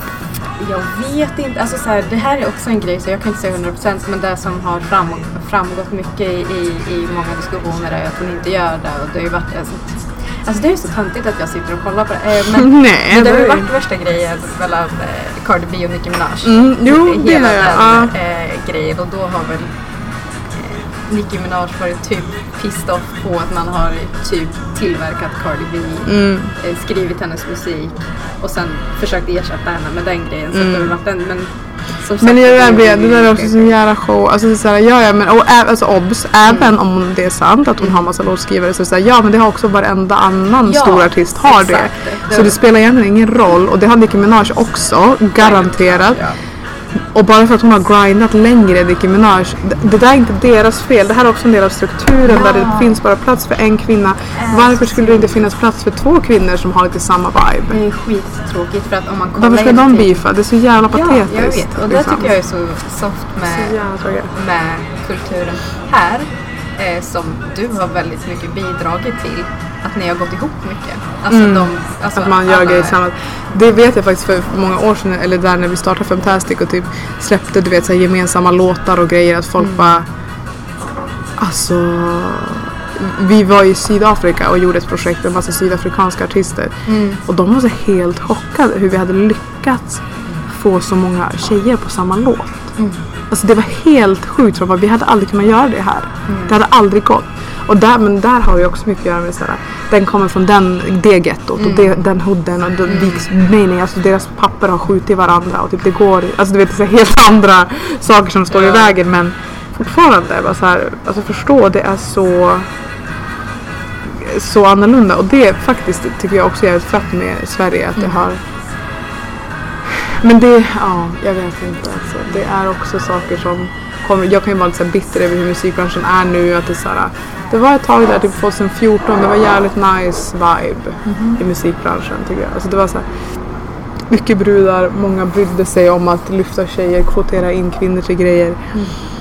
Nu är det lite så här, det är lite samma skit igen. Alltså faktiskt, tycker jag. Och det är liksom, någon kanske har anställt lite mer kvinnor på någon bokningsbolag, men knappt det. Typ. Alltså så här. Men och också lite, vad hände med alla tjejer som gjorde musik? Vart är de? Så, varför? Speciellt, jag tänker, nu är det väl en ganska ny generation som kommer upp och gör liksom pop soul. Men jag tänker på alla som alltså håller på med hiphop. Det är inte alltså det kryllar ju inte det, alltså nu, och det gör ju det, men det gör inte det liksom i rampljuset typ. Det är bara det jag pratar om, och det tänker jag har så mycket att göra med vad man orkar highlighta och vad folk highlightar och vad folk, och det går lite i trender, det är det jag menar. Alltså det är jävligt trendkänsligt här, alltså musikbranschen, det är liksom jävligt. Ja, alla ska dra och göra ja. Nej men liksom, alltså det är så Stockholm sätter mycket trend och liksom bestämmer vad folk ska lyssna på och vad folk sådär. Jag tror Spotify har haft ganska mycket med det att göra också. Absolut, de har ett jättestort ansvar. Wow, det är så att du får klara listor levererade. Bara det här tycker du om. Man bara okej, det här tycker jag om. Ja, det är helt jävla sjukt alltså, det är helt sjukt. Det skulle man ju säkert kunna gå ganska djupt på liksom. Jag har ingen direkt så uppfattning, men hur de jobbar och hur de tänker med vad de highlightar på sina sidor och hur mycket av det som är kvinnor och inte bara så här, men vad bra, nu har vi gjort en playlist med tjejer som rappar. Alltså du vet, det finns en så här girls in hiphop. Typ. Man bara, men du vet. Det är samma, varannan Nicki Minaj, varannan Cardi. Ja, men typ. Nej, jag vill bara säga det innan vi fortsätter att prata om något annat. Men det jag skulle säga var när jag sa att jag var så här först besviken över att Cardi inte var så här, du vet, jag älskar, du vet, hon är latina, man blir lite, man har den här grejen, man bara att sen när man liksom så här, fast det är ju fet musik. Ja. Den är ju härlig. Och det är fortfarande hon. Alltså den hade inte varit det där om det inte var hon. Nej, exakt. Så det spelar ingen roll egentligen. Det är där jag menar så här, varför kan ingen, alltså så här, och hon är ju en grym artist och kan ta en scen och vara liksom så här, varför kan inte någon annans talang få benefit ifrån hennes talang? Det är så här, en sån grej som är så här, varför ska det vara så smutsigt och fult liksom? Nej men så Drake han har väl aldrig fått så här mycket skit för att han typ inte skulle ha skrivit. Och där tror man inte ens på det. Om det bara nej men det är klart han har skrivit, så bara nej han har inte det. Så bara jo. Nej. Så det Men Drake är speciell. Jag är inte säker på vilket fack man ska sätta honom i heller. Men det behöver man ju inte göra. Nej, man gillar ju han ändå. Ja, men det gör man. Han känns såhär. Ja, men eller hur? Det är så här, jo, jag vet. Men han blir också mycket. Det är fett att han har en väldigt stor kvinnlig fanbase. Man gillar ju artister allmänt som har det. Typ. Han har ändå lyckats nå ut och inkludera mycket kvinnor i sin värld. Alltså på ett sätt som inte är så här, antingen att man får vara den snygga tjejen som han gillar. Alltså förstår, alltså utan man har kunnat ha ett eget liv i hans musik. Och det är ganska rare. Alltså de flesta hiphopartisterna också, då är det så här, det finns ett sätt att prata om en kvinna på det sättet. Alltså, och jag kan lyssna på sån hiphop också, men det är så här, jag känner inte direkt att jag får ta så mycket plats i den världen. Liksom. Nej, jag fattar. Är det någon som du tycker, alltså har du någon som du tycker skriver den bästa musiken? Har du någon, eller är det också så här perioder? Nej men jag är ganska, alltså så här, jag har mina artister som jag gillar, alltså typ så här, du vet Monica Zetterlund och Ted Gärdestad, alltså så här, gamla, du vet, som man gillar så här jättemycket och verkligen alltid lyssnar på. Och sen så kommer, och utöver det så kommer det ju nya hela tiden tycker jag, som man blir så här jättefascinerad av och bara wow, och sen så kommer det något nytt och, men just det där som alltid finns ändå, så här, gamla idoler som är en del av ens identitet också liksom. Verkligen. Wow, alltså det är ju ändå en grej som man så här önskar att man kunde, alltså så här sjunga eller rappa eller du vet så här, men jag har ju också så här den mjäkigaste rösten utav rösterna. nej men det är så, alltså det är inte så här, nej, det är ingenting jag borde sörja varje dag, men det är ju så, man går ju omkring i sitt liv fram tills man är 10 så tror man ju att man kan. Ja, precis. Jag kan det här, sen okej, kanske tills man är 15 till och med. Och sen så bara hör man sig själv någon gång och bara wow, det här var verkligen skit. Men jag kan inte tänka mig att du har så jävla mjäkig röst som du tror ändå. Jo, verkligen. Men alltså jag tror att det handlar om, alltså innan jag ens hade haft en mick framför mig, nu sjunger jag absolut inte och det är ingenting som jag planerar på att göra, utan men till och med hur man pratar så förändrar ju micken hur man börjar prata. Det blir men jag vet inte om det är så den här ursäktande grejen som man håller på med, för jag tycker det är så fett när. Men det är mer det, alltså det är det så här, när folk säger så här, jag kan inte det här, alltså du fattar inte hur många som kommer på typ min workshop till exempel som bara, nej men jag har jättedålig röst. Och sen så gör vi 3-4 övningar och så bara, du har inte alls jättedålig röst, du har världens bästa röst, men typ du bara vet inte hur du ska använda den. För att ofta är det är ofta väldigt, det du säger, det är kopplat till de här rädslorna och bara, nej men inte ska väl jag och typ, jag ska inte tro något om mig själv och allt där. Men tror man något om sig själv och typ inte lyssnar på det där, så finns, alltså det, alltså så att, det är nog bara det, typ hur man använder musklerna i sin hals, helt seriöst. Men hur kommer man på att man kan? Alltså så här, det kanske att man bara inte kommer på att man inte kan. Men jag tänker, kände du, alltså, som du, hur började du hålla på med musik överhuvudtaget? Har det alltid varit i ditt liv, eller var det bara att du snubblade över någonting och bara över? Nej men alltså jag började spela piano när jag var typ 11. och kanske mindre till och med, och teater och gitarr och har alltid hållit på mycket med sånt. Alltså så här, har gått på estetgymnasium och teaterskolor, folkhögskola, teater. Alltså det har liksom uppmuntrats mycket av min mamma och liksom att jag har fått sådana verktyg att få hålla på med det liksom. Men just rap och sånt där, det började jag med när jag var typ 14. Och då var det också för att det fanns runt mig. Alltså mina kompisar höll på med det och vi så drogs till varandra. Och alltså, det fanns verkligen tillgängligt runt mig. Så det var därför jag ens provade det. Och då när jag väl provade det så var det så här, jag menar att jag hittade någonting i mig själv som jag tyckte väldigt mycket om. Så jag gillar det här sättet att vara på eller uttrycka mig på. Började du på engelska eller började du på svenska?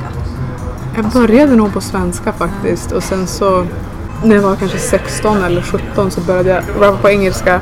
Och gjorde det i många år och sen så bytte jag ju tillbaka. Ja. Liksom. Varför? Eller alltså, vad är skillnaden? Eller bara för att du så här kände för det? Men alltså engelska är inte mitt språk. Jag kan ju tycka att jag låter coolare på engelska typ. Varför låter allt coolare på engelska? Jag vet. Men det är liksom ett snyggare språk typ. Men det blir lite mer distanserat och det är inte lika lätt att döma ut det typ. Alltså det är så här. Jag kan uppleva att engelskan har fler ord för olika uttryck. Ja, just det. Ibland. Det kan jag säga. Jag kan tycka att så här, vissa ord på svenskan saknas. Ja, jo. Men så tycker jag också att det känns. Och många av de engelska orden, de är rundare, de är mjuka, det är lite lättare, alltså det är ett mer musikaliskt språk typ. Men folk som är jävligt duktiga på att skriva på svenska, de lyckas ju välja det. Alltså det är ju en värsta konsten, värsta konsten. Ja. Att till exempel få det att låta som engelska fast det är svenska. Men det kan också finnas en risk att man tar bort det personliga i sin text också, att man bara hela tiden letar så att det ska låta coolt. Så kan det tappa liksom content. Alltså så här, så det är en balansgång tycker jag jättemycket. Men det var framförallt det att jag känner att jag ville skriva om andra saker. Alltså det blir begränsat eftersom att det inte är mitt språk. Liksom.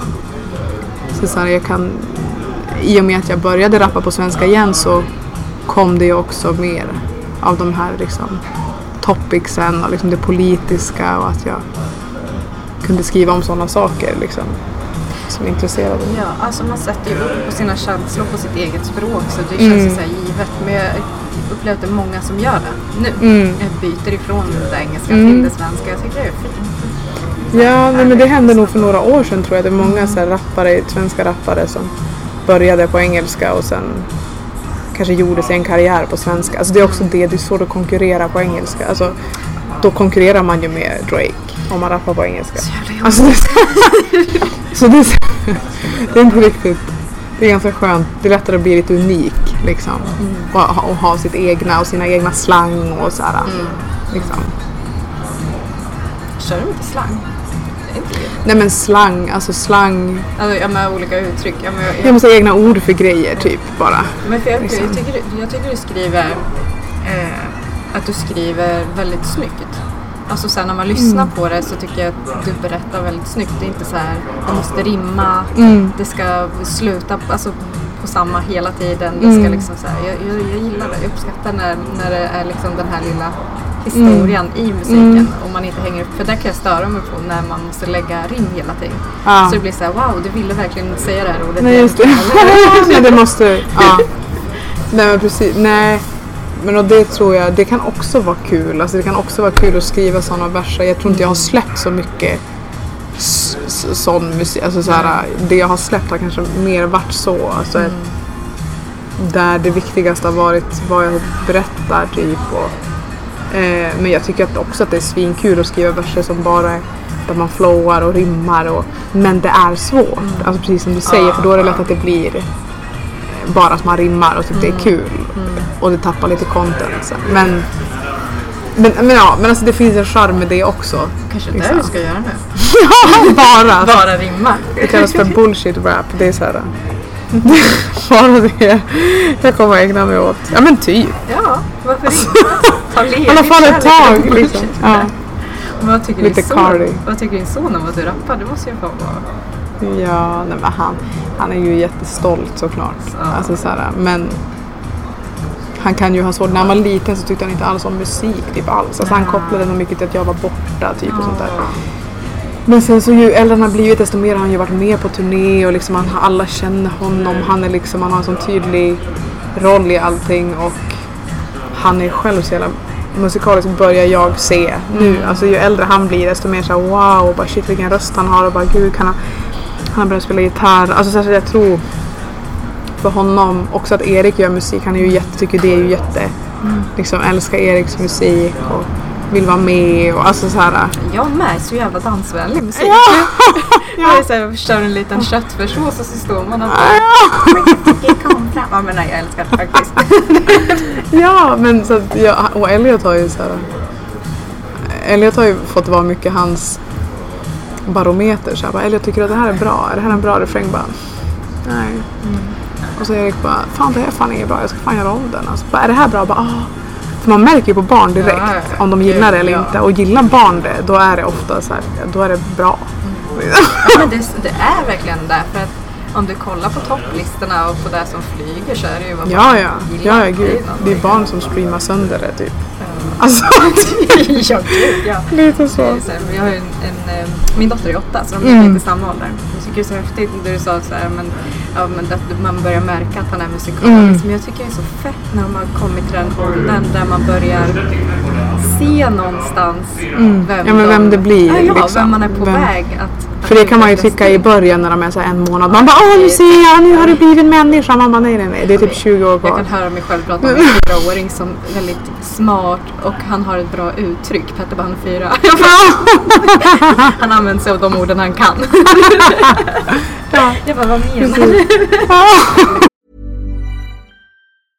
Want to get a chiseled look in the jawline? Sculpt and shape your jawline with added volume from Juvederm Volux XC. Juvederm Volux XC is an injectable gel specifically designed to be robust enough to improve moderate to severe loss of jawline definition. And it is the first and only hyaluronic acid filler approved for the jawline. Add volume to your jawline for a chiseled look with Juvederm Volux XC. For important safety information and to find a licensed specialist, visit juvederm.com. That's JUVEDERM.com. Not for people with severe allergic reactions, allergies to lidocaine, or the proteins used in Juvederm. Common side effects include injection site redness, swelling, pain, tenderness, firmness, lumps, bumps, bruising, discoloration, or itching. There's a risk of unintentional injection into a blood vessel, which can cause vision abnormalities, blindness, stroke, temporary scabs, or scarring. Talk to a licensed specialist to find out if it's right for you. Visit Juvederm.com. That's JUVEDERM.com.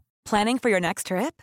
Elevate your travel style with Quince. Quince has all the jet-setting essentials you'll want for your next getaway, like European linen, premium luggage options, buttery soft Italian leather bags, and so much more. And is all priced at 50 to 80% less than similar brands. Plus, Quince only works with factories that use safe and ethical manufacturing practices. Pack your bags with high-quality essentials you'll be wearing for vacations to come with Quince. Go to quince.com/pack for free shipping and 365-day returns. Men man är ju så himla inne i sitt barn och bara ser dem hela tiden och följer varenda liten grej. Så typ, man blir ju stokad när de så här, nu har de lärt sig liksom, inte vet jag, gå på toa. Och nu kan de titta nu kan de se längre än 10 cm. Alltså förstår du, alla små steg. Man höll på med det första leendet. Man bara, nej, det var inte första. Jo då, det så. Jag tror jag ringde runt och bara så här, Lia sa mamma och du vet så här. Så bara försökte man få henne efter och det var bara så här ren lyckoträff. Ja. Hon sa det ändå. Ja, det har hänt. Nej men verkligen. Och kände du dig taggad på så här bebislivet igen? Jo, men jag gör det, men det är också ganska läskigt. Alltså. Det var ju mycket lättare med första barnet, för då visste man ingenting. Så jävla skillnad. Ja, då visste man inte, så att då var det bara att göra det typ. Ja. Nu är det så jag vet exakt hur jävla drygt det kommer vara. Ja. Eller inte vet jag, hon kanske är helt annorlunda det här barnet än vad Elliot var. Alltså, du vet att det är en hon? Ja. Jag vet att man inte ska lägga någon vikt vid det där överhuvudtaget. Jo, fan, det spelar tyvärr. Det spelar ändå roll liksom.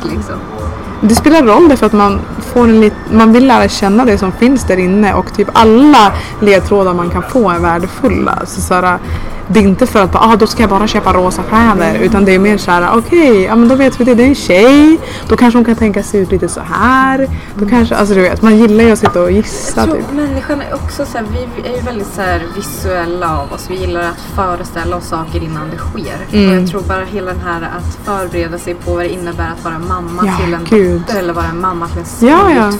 Det är två helt olika saker. Alltså det ska bli jätteintressant att se hur jag kommer vara som mamma till en flicka och hur jag har varit mamma till Elliot. Om det kommer vara stor skillnad. Alltså om jag kommer agera mycket annorlunda. Jag hoppas ju typ inte det. Men på ett sätt kommer jag ju vara det eftersom att hon kommer vara en helt annan människa. Och alltså så här. Men exakt, det jag skulle säga var lite så här, man hoppas ju på ett sätt att man ska ha samma regler och samma, du vet att man ska bete sig på samma sätt. Men så nu ska inte jag säga man gör inte det, jag gör inte det.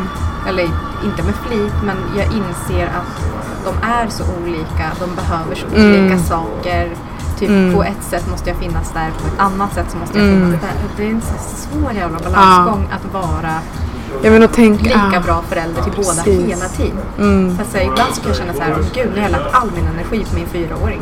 Och det märker ju min 8-åring. Nu måste jag lägga all min energi där. Men det är den här grejen att svårt att finnas liksom. Jag tror inte att de upplever det svinmycket, men jag tror att det är någonting som man får kämpa med själv. Hårt alltså. Det tror jag också, och mycket som mamma. Jag tror att det, alltså jag kan ju märka och vara väldigt inne i Elliot på ett sätt som hans pappa aldrig är. Alltså saker jag känner med honom och ser hos honom och oroar mig för och i förhand och alltså så här, allt sånt här stress liksom för att man bryr sig så enormt mycket och är så extremt. Ja, man har någon slags mamma-antenn-grej liksom. Som man känner grejer långt innan de ens händer. Och det gör inte riktigt hans pappa till exempel. Men jag tror inte, alltså jag tror att det är så. Alltså det kan vara strukturellt också. Att det bara är så, för att det är så pappa alltid har varit och så är det så man upplever bilden av en pappa liksom. Ja, men också så här, vad fan, det måste väl bli en skillnad om en unge har vuxit upp i ens, eller så här, blivit till i ens kropp. Exakt. Alltså att de har legat, att man har delat liksom kropp, det är så här, det är delat kroppen. Det måste spela roll. Jag har svårt att se att det inte skulle påverka relationen och hur man... Jag kan ju känna hur Elliot mår ibland fast han inte är där jag är. Alltså det är så att man är så i någon slags synkronisi som jag tror bara har med det att göra. Alltså så,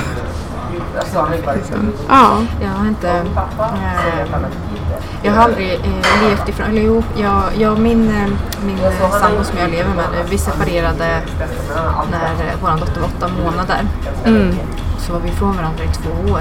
Hon var så liten då, så att när hon var där, alltså vi hade ju inte heller lärt känna varandra så mycket på det sättet, och just det var nog där jag brottades mest med.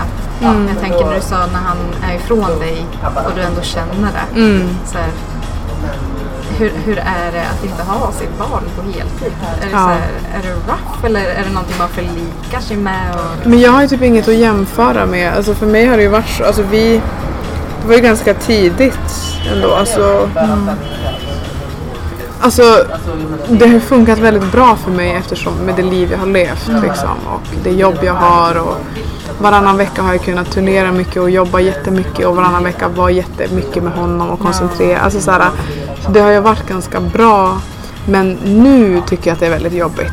Ju äldre han blir det, för att han har så mycket större behov av liksom sitt hem och vara på en plats. Han vill inte hålla på längre, hoppa fram och tillbaka, så han börjar liksom uttrycka det. Så att, och då måste vi ta ställning och bara shit, men han kanske behöver bo på ett ställe.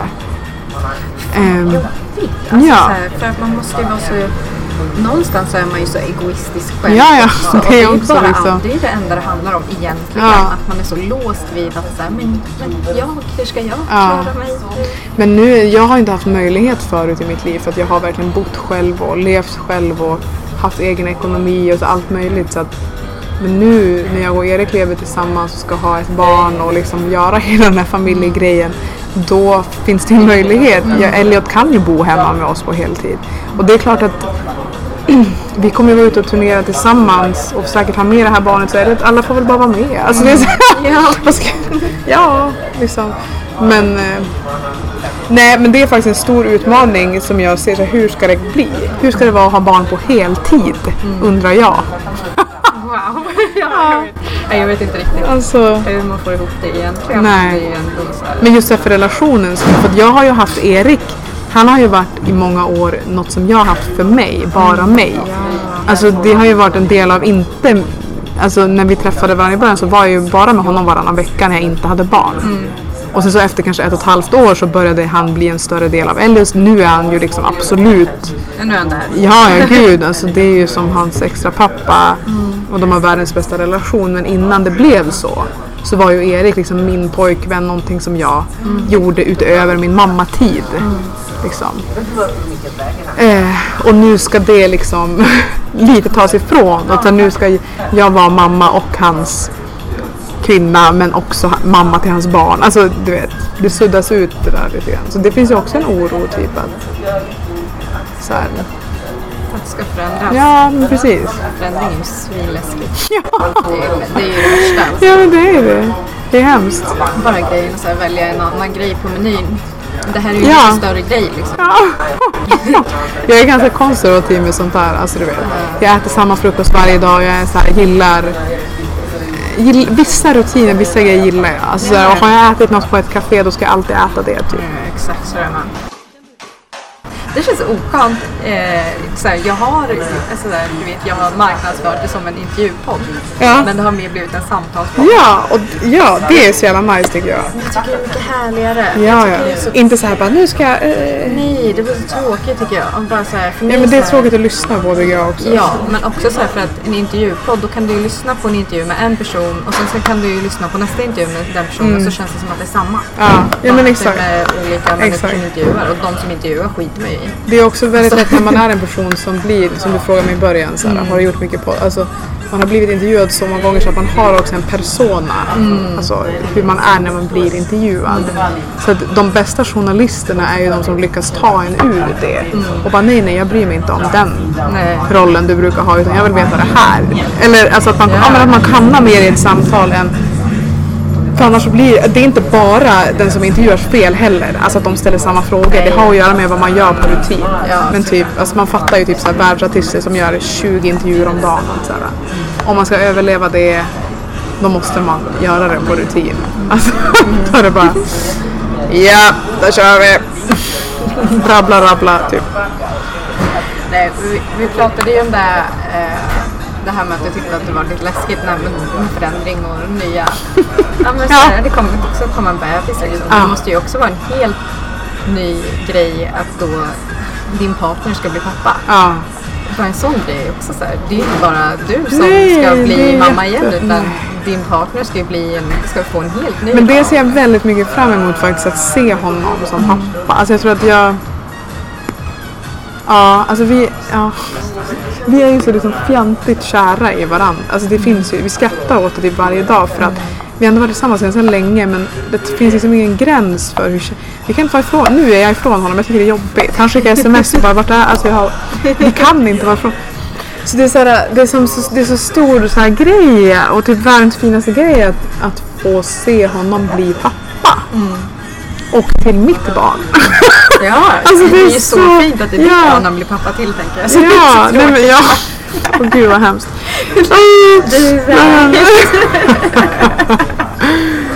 Nej men liksom, nej, jag tycker det ska bli så jävla spännande. Men då är det mer precis, och då rädslan är det då, alltså, att våran relation för det, hur blir den, och eftersom att jag också har erfarenhet av att separera när man skaffar barn men å andra sidan så här, ja, vi har varit tillsammans mycket längre än vad jag och Ellios pappa hade. Jag är mycket äldre, alltså jag är liksom 10 år äldre. Jag var liksom 20-21 när jag fick Elliot. Det är jävligt stor skillnad på att vara 31. Jag var 20 också när jag fick min första. Ja. Det är en stor skillnad. Det är, ja. Och du, var du typ 30 när du fick ditt andra barn? Nej, jag är faktiskt inte 30 än. Nej, okej, förlåt. Nej, det är inget. 25 var jag när jag fick min andra. Nej, men det är helt okej. Det är ju lite svårt, alltså jag är 28, det hade jag kunnat. Ja. Jag hade kunnat. Du ser inte gammal ut, det var inte. Folk som är 30 brukar inte se så gamla ut. Inte idag. Nej. Definitivt inte idag. Det är så skillnad på att se så här bilder på sin gamla mor. Jag vet! Man bara wow, hon såg ut som hon var 80. Ja, jag vet. Varför såg Jag gamla vet. Det där är så jävla... Men det kanske har mer att göra med vem man själv typ är. Alltså förstår du? Alltså att man... Alltså min mamma kanske såg ut på ett sätt när hon var 30, men hon hade en viss klädstil som gjorde att hon såg... Alltså inte vet jag. Alltså, ja, förmodligen. Ja. Hår och allting. Ja, men det också. Frisyren och allt. Hur kan min mormor ha varit liksom 70 så länge? Ja.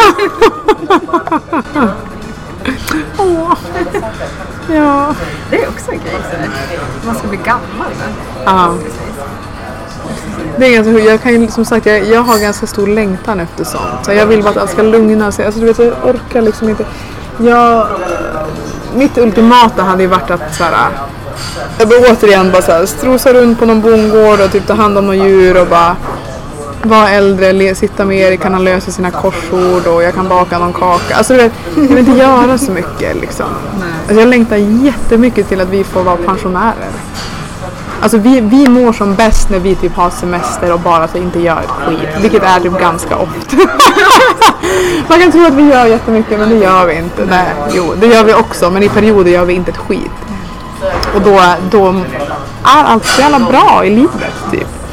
Men det kanske är så jävla bra i livet för att vi också har det andra. Så det är det. Förmodligen så kommer det inte vara lika nice att vara pensionär och sitta där och inte ha något att göra. Jag undrar det, alltså jag tänker det finns så mycket bra serier nu, det kommer säkert komma fler. Jo, men det ska jag säga, nu har jag varit hemma ganska mycket i flera månader och typ såhär, man fucking tröttnar på det. Alltså man tröttnar på det. Det är de här jävla serierna, ja nu ska jag lägga mig ner här i soffan. Alltså du vet, man blir... Jag har blivit så jävla seriejunkie på ett annat sätt. Jag var hemma... Min son börjar gå på förskolan nu. Precis, så han är 4 i förrgår. Okay. Så här, man har blivit så hemma. Alltså hela tiden man blir så bekväm. Och du vet, så jag vet inte, jag tror aldrig så i dagen och första gången den veckan jag har på mig alltså kläder. Ja, men så här vanliga kläder. Ja, men kläder som man kan gå ut i. Ja, alltså, bara jag fattar vad du menar. Det är samma sak också, typ man har sitt hår på ett... Alltså du vet, jag har inte ens orkat sminka mig idag riktigt. Så här. Jag bara, men gud, alltså man är så van... Det är ju också, okej, det är som en helt annan diskussion, men man blir så less på att se sig själv på ett visst sätt. Du vet, man har håret på, men så här brukar inte jag se, så vet, ser inte jag roligare ut än det här. Men också så här, det här är den jag är nu.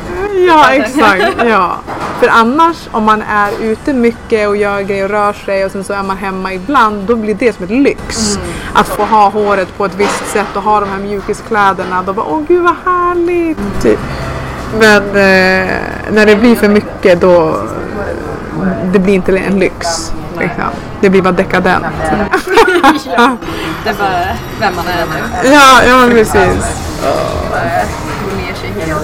Alltså inte bara utseendemässigt men bara överhuvudtaget. Man börjar så göra ljud istället för att yttra ord. Man bara... Ja men liksom. Ja men typ. Jag vill typ såhär, vad ska du göra nu? Men jag vet vad du ska göra nu. Vad ska jag göra? Jag ska åka och hämta mitt barn, just det. Ja, exakt. Eller vad menar du? Vad ska jag göra sen? Nu. Nej, men vad händer? Jag bara, jag lever i nuet. Ja, så himla go with the flow. Är det en go with the flow människa eller är du egentligen väldigt... Nej, men faktiskt ganska mycket både och alltså. Jag är jungfru och jag är väldigt mycket jungfru. Gärna med att månar och solar och hit och dit. Så att jag är väldigt jag är väldigt bra på att ha struktur, men jag kan också ha jävligt mycket kaos fast som jag har struktur i. Exakt. Men alltså så kul för att hon astrologen som jag pratade med, hon pratade om jungfrur alltså. Min bror är ju en jungfru och sen är min son jungfru. Väldigt väldigt mycket båda två också om man kollar i. Och då sa hon det, hon bara, man ska alltså även om det är kaos runt en jungfru så måste man alltid veta att de har det finns. Ja, de har struktur. Vad är du? Jag är vattenman i solen. Och sen är jag skorpion i månen och sen så är jag kräfta i så jag är väldigt utspridd. Så jag vet, även fast jag fått en kartläsning så vet jag inte vem du är. Du har identitetskris. Ja, exakt. Jag kanske landar någon gång. När jag tar 30 där, då kanske. Ja, precis. Får ses igen. Vad är din kille då? Han är skorpion. Okej. Jättemycket. Men går skorpioner och skorpioner bra ihop eller? Alltså jag vet inte, jag har hört. Jag tror att hon sa att antingen så går det jättebra ihop eller så blir det kaos. Exakt. Just det. Men vi träffade varandra nu 15. Så vi har ju levt. Wow, gud exakt. Det är väldigt, eller det känns väl bra för han är ju också min bästa vän. Så där, jag sånt där tycker jag är fint alltså. Ja, jag är så glad att vi tog det här uppehållet på 2 år. För att båda två, vi hade behövde det. Vi hade varit så här på varandra hela tiden och sen så när man är 20 och man får barn och sen så man inte vet. För det hände ju det här. Men typ han blev pappa och så blev jag mamma. Så skulle vi vara på varandra och sen så är man 20 och man vill göra andra grejer. Ja, men så har ni bara varit med varandra också. Alltså, exakt. Så vi behövde verkligen så här, nej nu får vi liksom. Men gud vad fint att ni hittar tillbaka. Ja, jätte. Och så fick ni till barn. Ja, exakt. Några år efter vi hittade tillbaka. Så det var inte så vi blev ihop. Nej, men jag fattar. Men det låter ju jättehäftigt. Alltså det låter som en sån här kärlekshistoria som man vill göra en film om typ. Alltså den skulle vara en dålig film. Nej, men du vet så här, det finns ju någon film om de här det äldre paret som typ hittade varandra efter så här 50 år. Alltså de var ifrån varandra. De var tillsammans när de var unga och sen. Jag tänker på Notebook. Nej, men typ. Alltså det finns riktiga sådana historier liksom. Du menar på riktigt? Ja. Jag bara filmen. Ja, nej, det har hänt på riktigt. Jag tror det var en PT-dokumentär ganska nyss om dem och på SVT. Men ja, skitsamma. Så jävla fint i alla fall. Ja, jag tycker men kärlek är ju så härligt. Ja, alltså. Men alltså jag är en sucker för. Alltså jag är inte väldigt. Alltså som säger, det är inte så att jag bara är så här, käkar kärleksserier eller kärleksfilmer. Men jag tycker att det är så fint. Alltså det kan vara så roligt. Men jag är ganska lätt så. Alltså, både jag och Erik är ganska romantiska och typ. Eller gillar liksom att bli fidade med sånt där. Hallå, där måste jag ju. Kan vi prata om det eller hinner vi det? Vadå? När du friar till Ja! Alltså, det var ju så fint. Alltså, hans reaktion. Ja, nej men gud. Ja, det var så fint. Hade du planerat det innan? Ja, gud. Ja. Länge? Alltså jag hade ju gjort de här ringarna. Det tog ju lång tid. Alltså, nej men jag tänkte på det kanske 3-4 månader innan eller något. Det var i början faktiskt av Fatta-turnén som jag sa, fan jag ska nog. Alltså för det är en dröm jag har haft alltid, att jag vill bli friad till på scen. Alltså du vet, ända sedan jag var mindre. Och sen så bara, nej men vänta nu, det här är min dröm, men då får liksom, då kan lika gärna jag uppfylla den. Alltså jag ska gå runt och vänta på att någon ska göra det.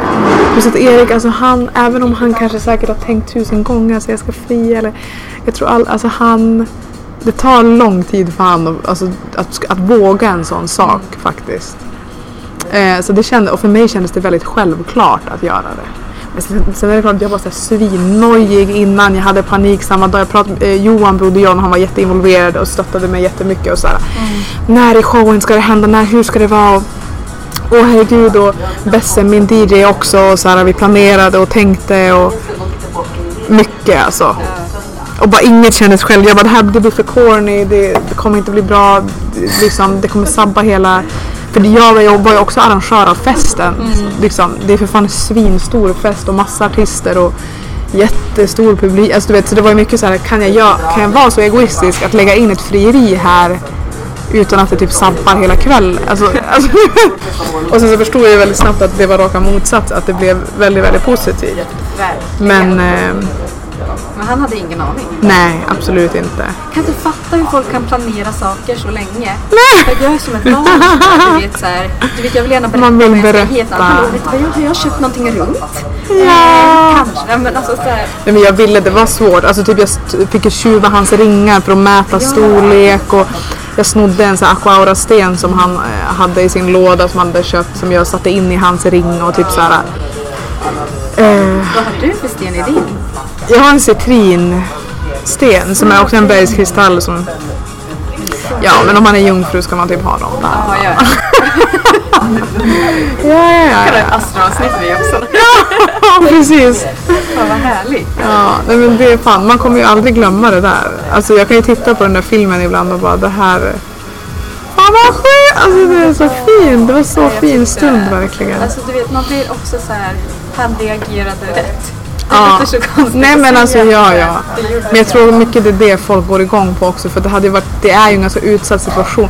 Alltså jag hade ju aldrig gjort det om inte jag visste att det skulle bli, men att han ville typ. Ja, men det utgår jag. Alltså ja, och så att jag visste ju att han vill leva med mig och göra det här, men han hade ingen aning att det skulle bli på det här sättet liksom. Så att han blev ju väldigt överraskad.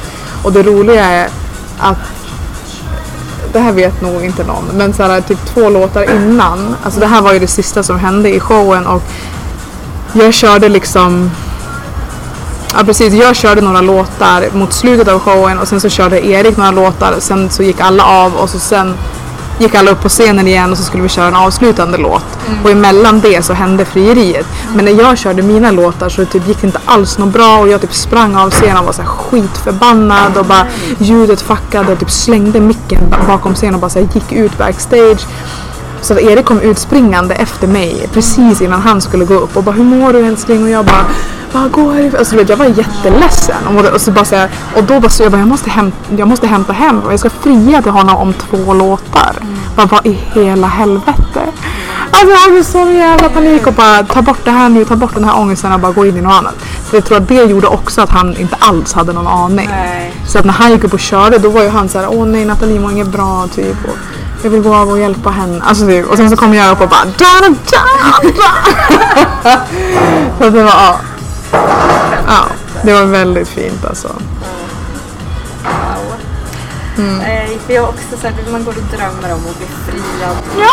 Men också så här, ändå, jag blev så glad när du gjorde det. Jag bara, oh my god, jag kan ju också. Ja! Varför kan inte jag göra det? Exakt, men vi lever i de här lite sagovärldarna. Jag kan ju också känna, shit, nu har jag wasted, nu kommer jag ju aldrig bli friad till. Men liksom, det är fortfarande typ det vackraste stunden någonsin, och den känslan att få fria till någon, att få ge det till någon, det är också så jävla mäktig känsla. Men vi lever ju i den här sagovärlden där man är en liten prinsessa och någon liten prins kommer då. Men snubbar måste ju också få vara prinsessa. Ja, alltså exakt. Jag känner bara såhär, exakt. Jag vill ju att min son ska vara en prinsessa. Ja, alltså verkligen. Och så här, Erik är inte den karaktären. Jag är mer riddaren på hästen. Och han är liksom prinsessan i torn. Ja. Alltså faktiskt. Ja. Så det är liksom, det funkar bra för oss. Det är liksom. Det är väl också så fint, tänker jag, om man har en son också. Ja, för honom ja, men man förändrar ju också att det inte är något konstigt för han. Ja, det förändrar ju synen på, alltså så här, på hur ett förhållande ska se ut för din son. Alltså för så många också. Det är en så här fet grej. Det kanske är en grej som egentligen var för dig och för honom som har gjort grejer. Men det blev, liksom. Det tänkte jag absolut inte på då, men jag har förstått det efteråt också att det var en stor grej. Det måste ju vara fler som har sagt såhär, wow, nu kan jag med. Ja, men precis, att såhär, du som kvinna gjorde det, fan vad tung, alltså att den reaktionen verkligen har kommit. Så bara, fan just det här är samma sak här, det här är också så jävla ovanligt typ. Ja. Det är så fett. Men nu ska du vara gravid. Nu ska jag vara gravid. Ja.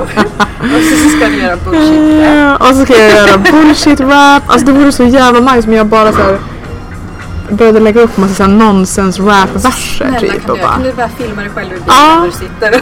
Ja, men lite, alltså faktiskt har jag tänkt på det ganska mycket. Att det finns ju många så här konton som jag själv hänger på med bara så här brudar som inte är så här kända artister utan som bara rappar jävligt bra. Som lägger upp en fet vers om dagen typ. Och jag bara, fan vad det är typ det här jag borde göra när jag är mammaledig. Alltså du vet, sitta och amma och bara rappa någon vers. Alltså snälla. Så jävla jag tror fan att jag ska göra det. Men jag borde typ starta ett Insta-konto då. Eller nej, jag gör det bara på min. Ja, men gör det på din. Det är bra. Man hittar dit. Ja, men det kommer jag göra.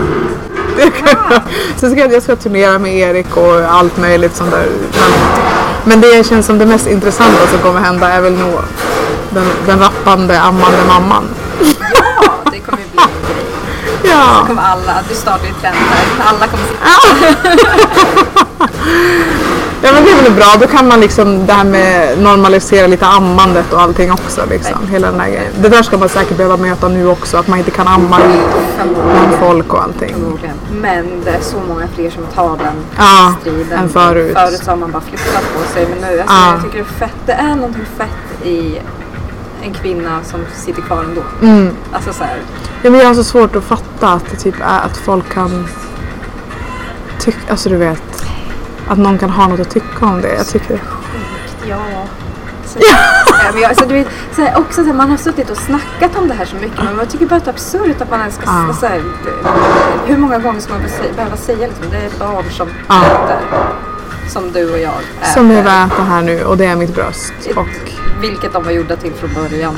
Inte så här, visst, du kanske också kan få låna dem ibland, men nej, men det är så patetiskt. Nej, men det ska bli, jag ser fram emot att vara mamma 2018, för det var jävligt annorlunda 2009, alltså så här småbarnsmamma liksom. Och alla såna där konstiga grejer man, alltså se om det vad det är för skillnad typ. Så det kanske jag skriver en bok om, jag återkommer. Snälla gör det, skriv en bok. Tackar, hej! Nathalie, för att du tack Alexandra, jättefint. Tack. Hej. Hur mycket älskade ni det här avsnittet? Vilken innerlig och cool kvinna Nathalie är. Jag är så tacksam över att jag fick den här stunden med henne. Och jag tror ändå att vi alla har lite Clio i oss. Vi måste bara våga släppa fram henne ibland. Kvintervju har en Instagram som heter Kvinstagram. Där kan du ta del av material som vi har pratat om i podden och ge feedback. Glöm inte att prenumerera och recensera när du lyssnar på podcasten. Då blir jag glad. Jag är inte PK, jag är inte påläst, jag bara känsla. Tagga ner för fan, yo du hörde att jag skämtar. Hatar på stilen när du placerar mig i fack. Jag är fast och min musik har plötsligt blivit en last och jävla kast. Fångar ditt ord och fast jag inte vill alls. Korten på mitt bord och nu granskar ni allt. Jag kände för att snacka lite skit, droppa bars över och beat, skita i med flit varje stund.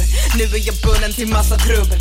Tappa hypen på kuppen och viben och lusten i Sverige jämställd. Brorsan jag tror inte det, för jag blir granskad uppifrån och ner där jag står på scen. Hon är feminist, hon borde vara si eller så. Hon är ju morsa, hon borde vara si eller så. Du sätter mig i fack, det är inte mitt problem om du blir besviken. Jag kommer aldrig följa regler och rutiner så. Jag säger bara saker som de är. Taggen är syrran för det är inte mitt problem. Jag säger bara saker som de är. Taggen är brorsan för det är inte mitt problem. Så tagga ner, tagga ner, tagga ner, tagga ner, tagga ner dig själv. De borde veta mycket bättre. Sätt inte Cleo i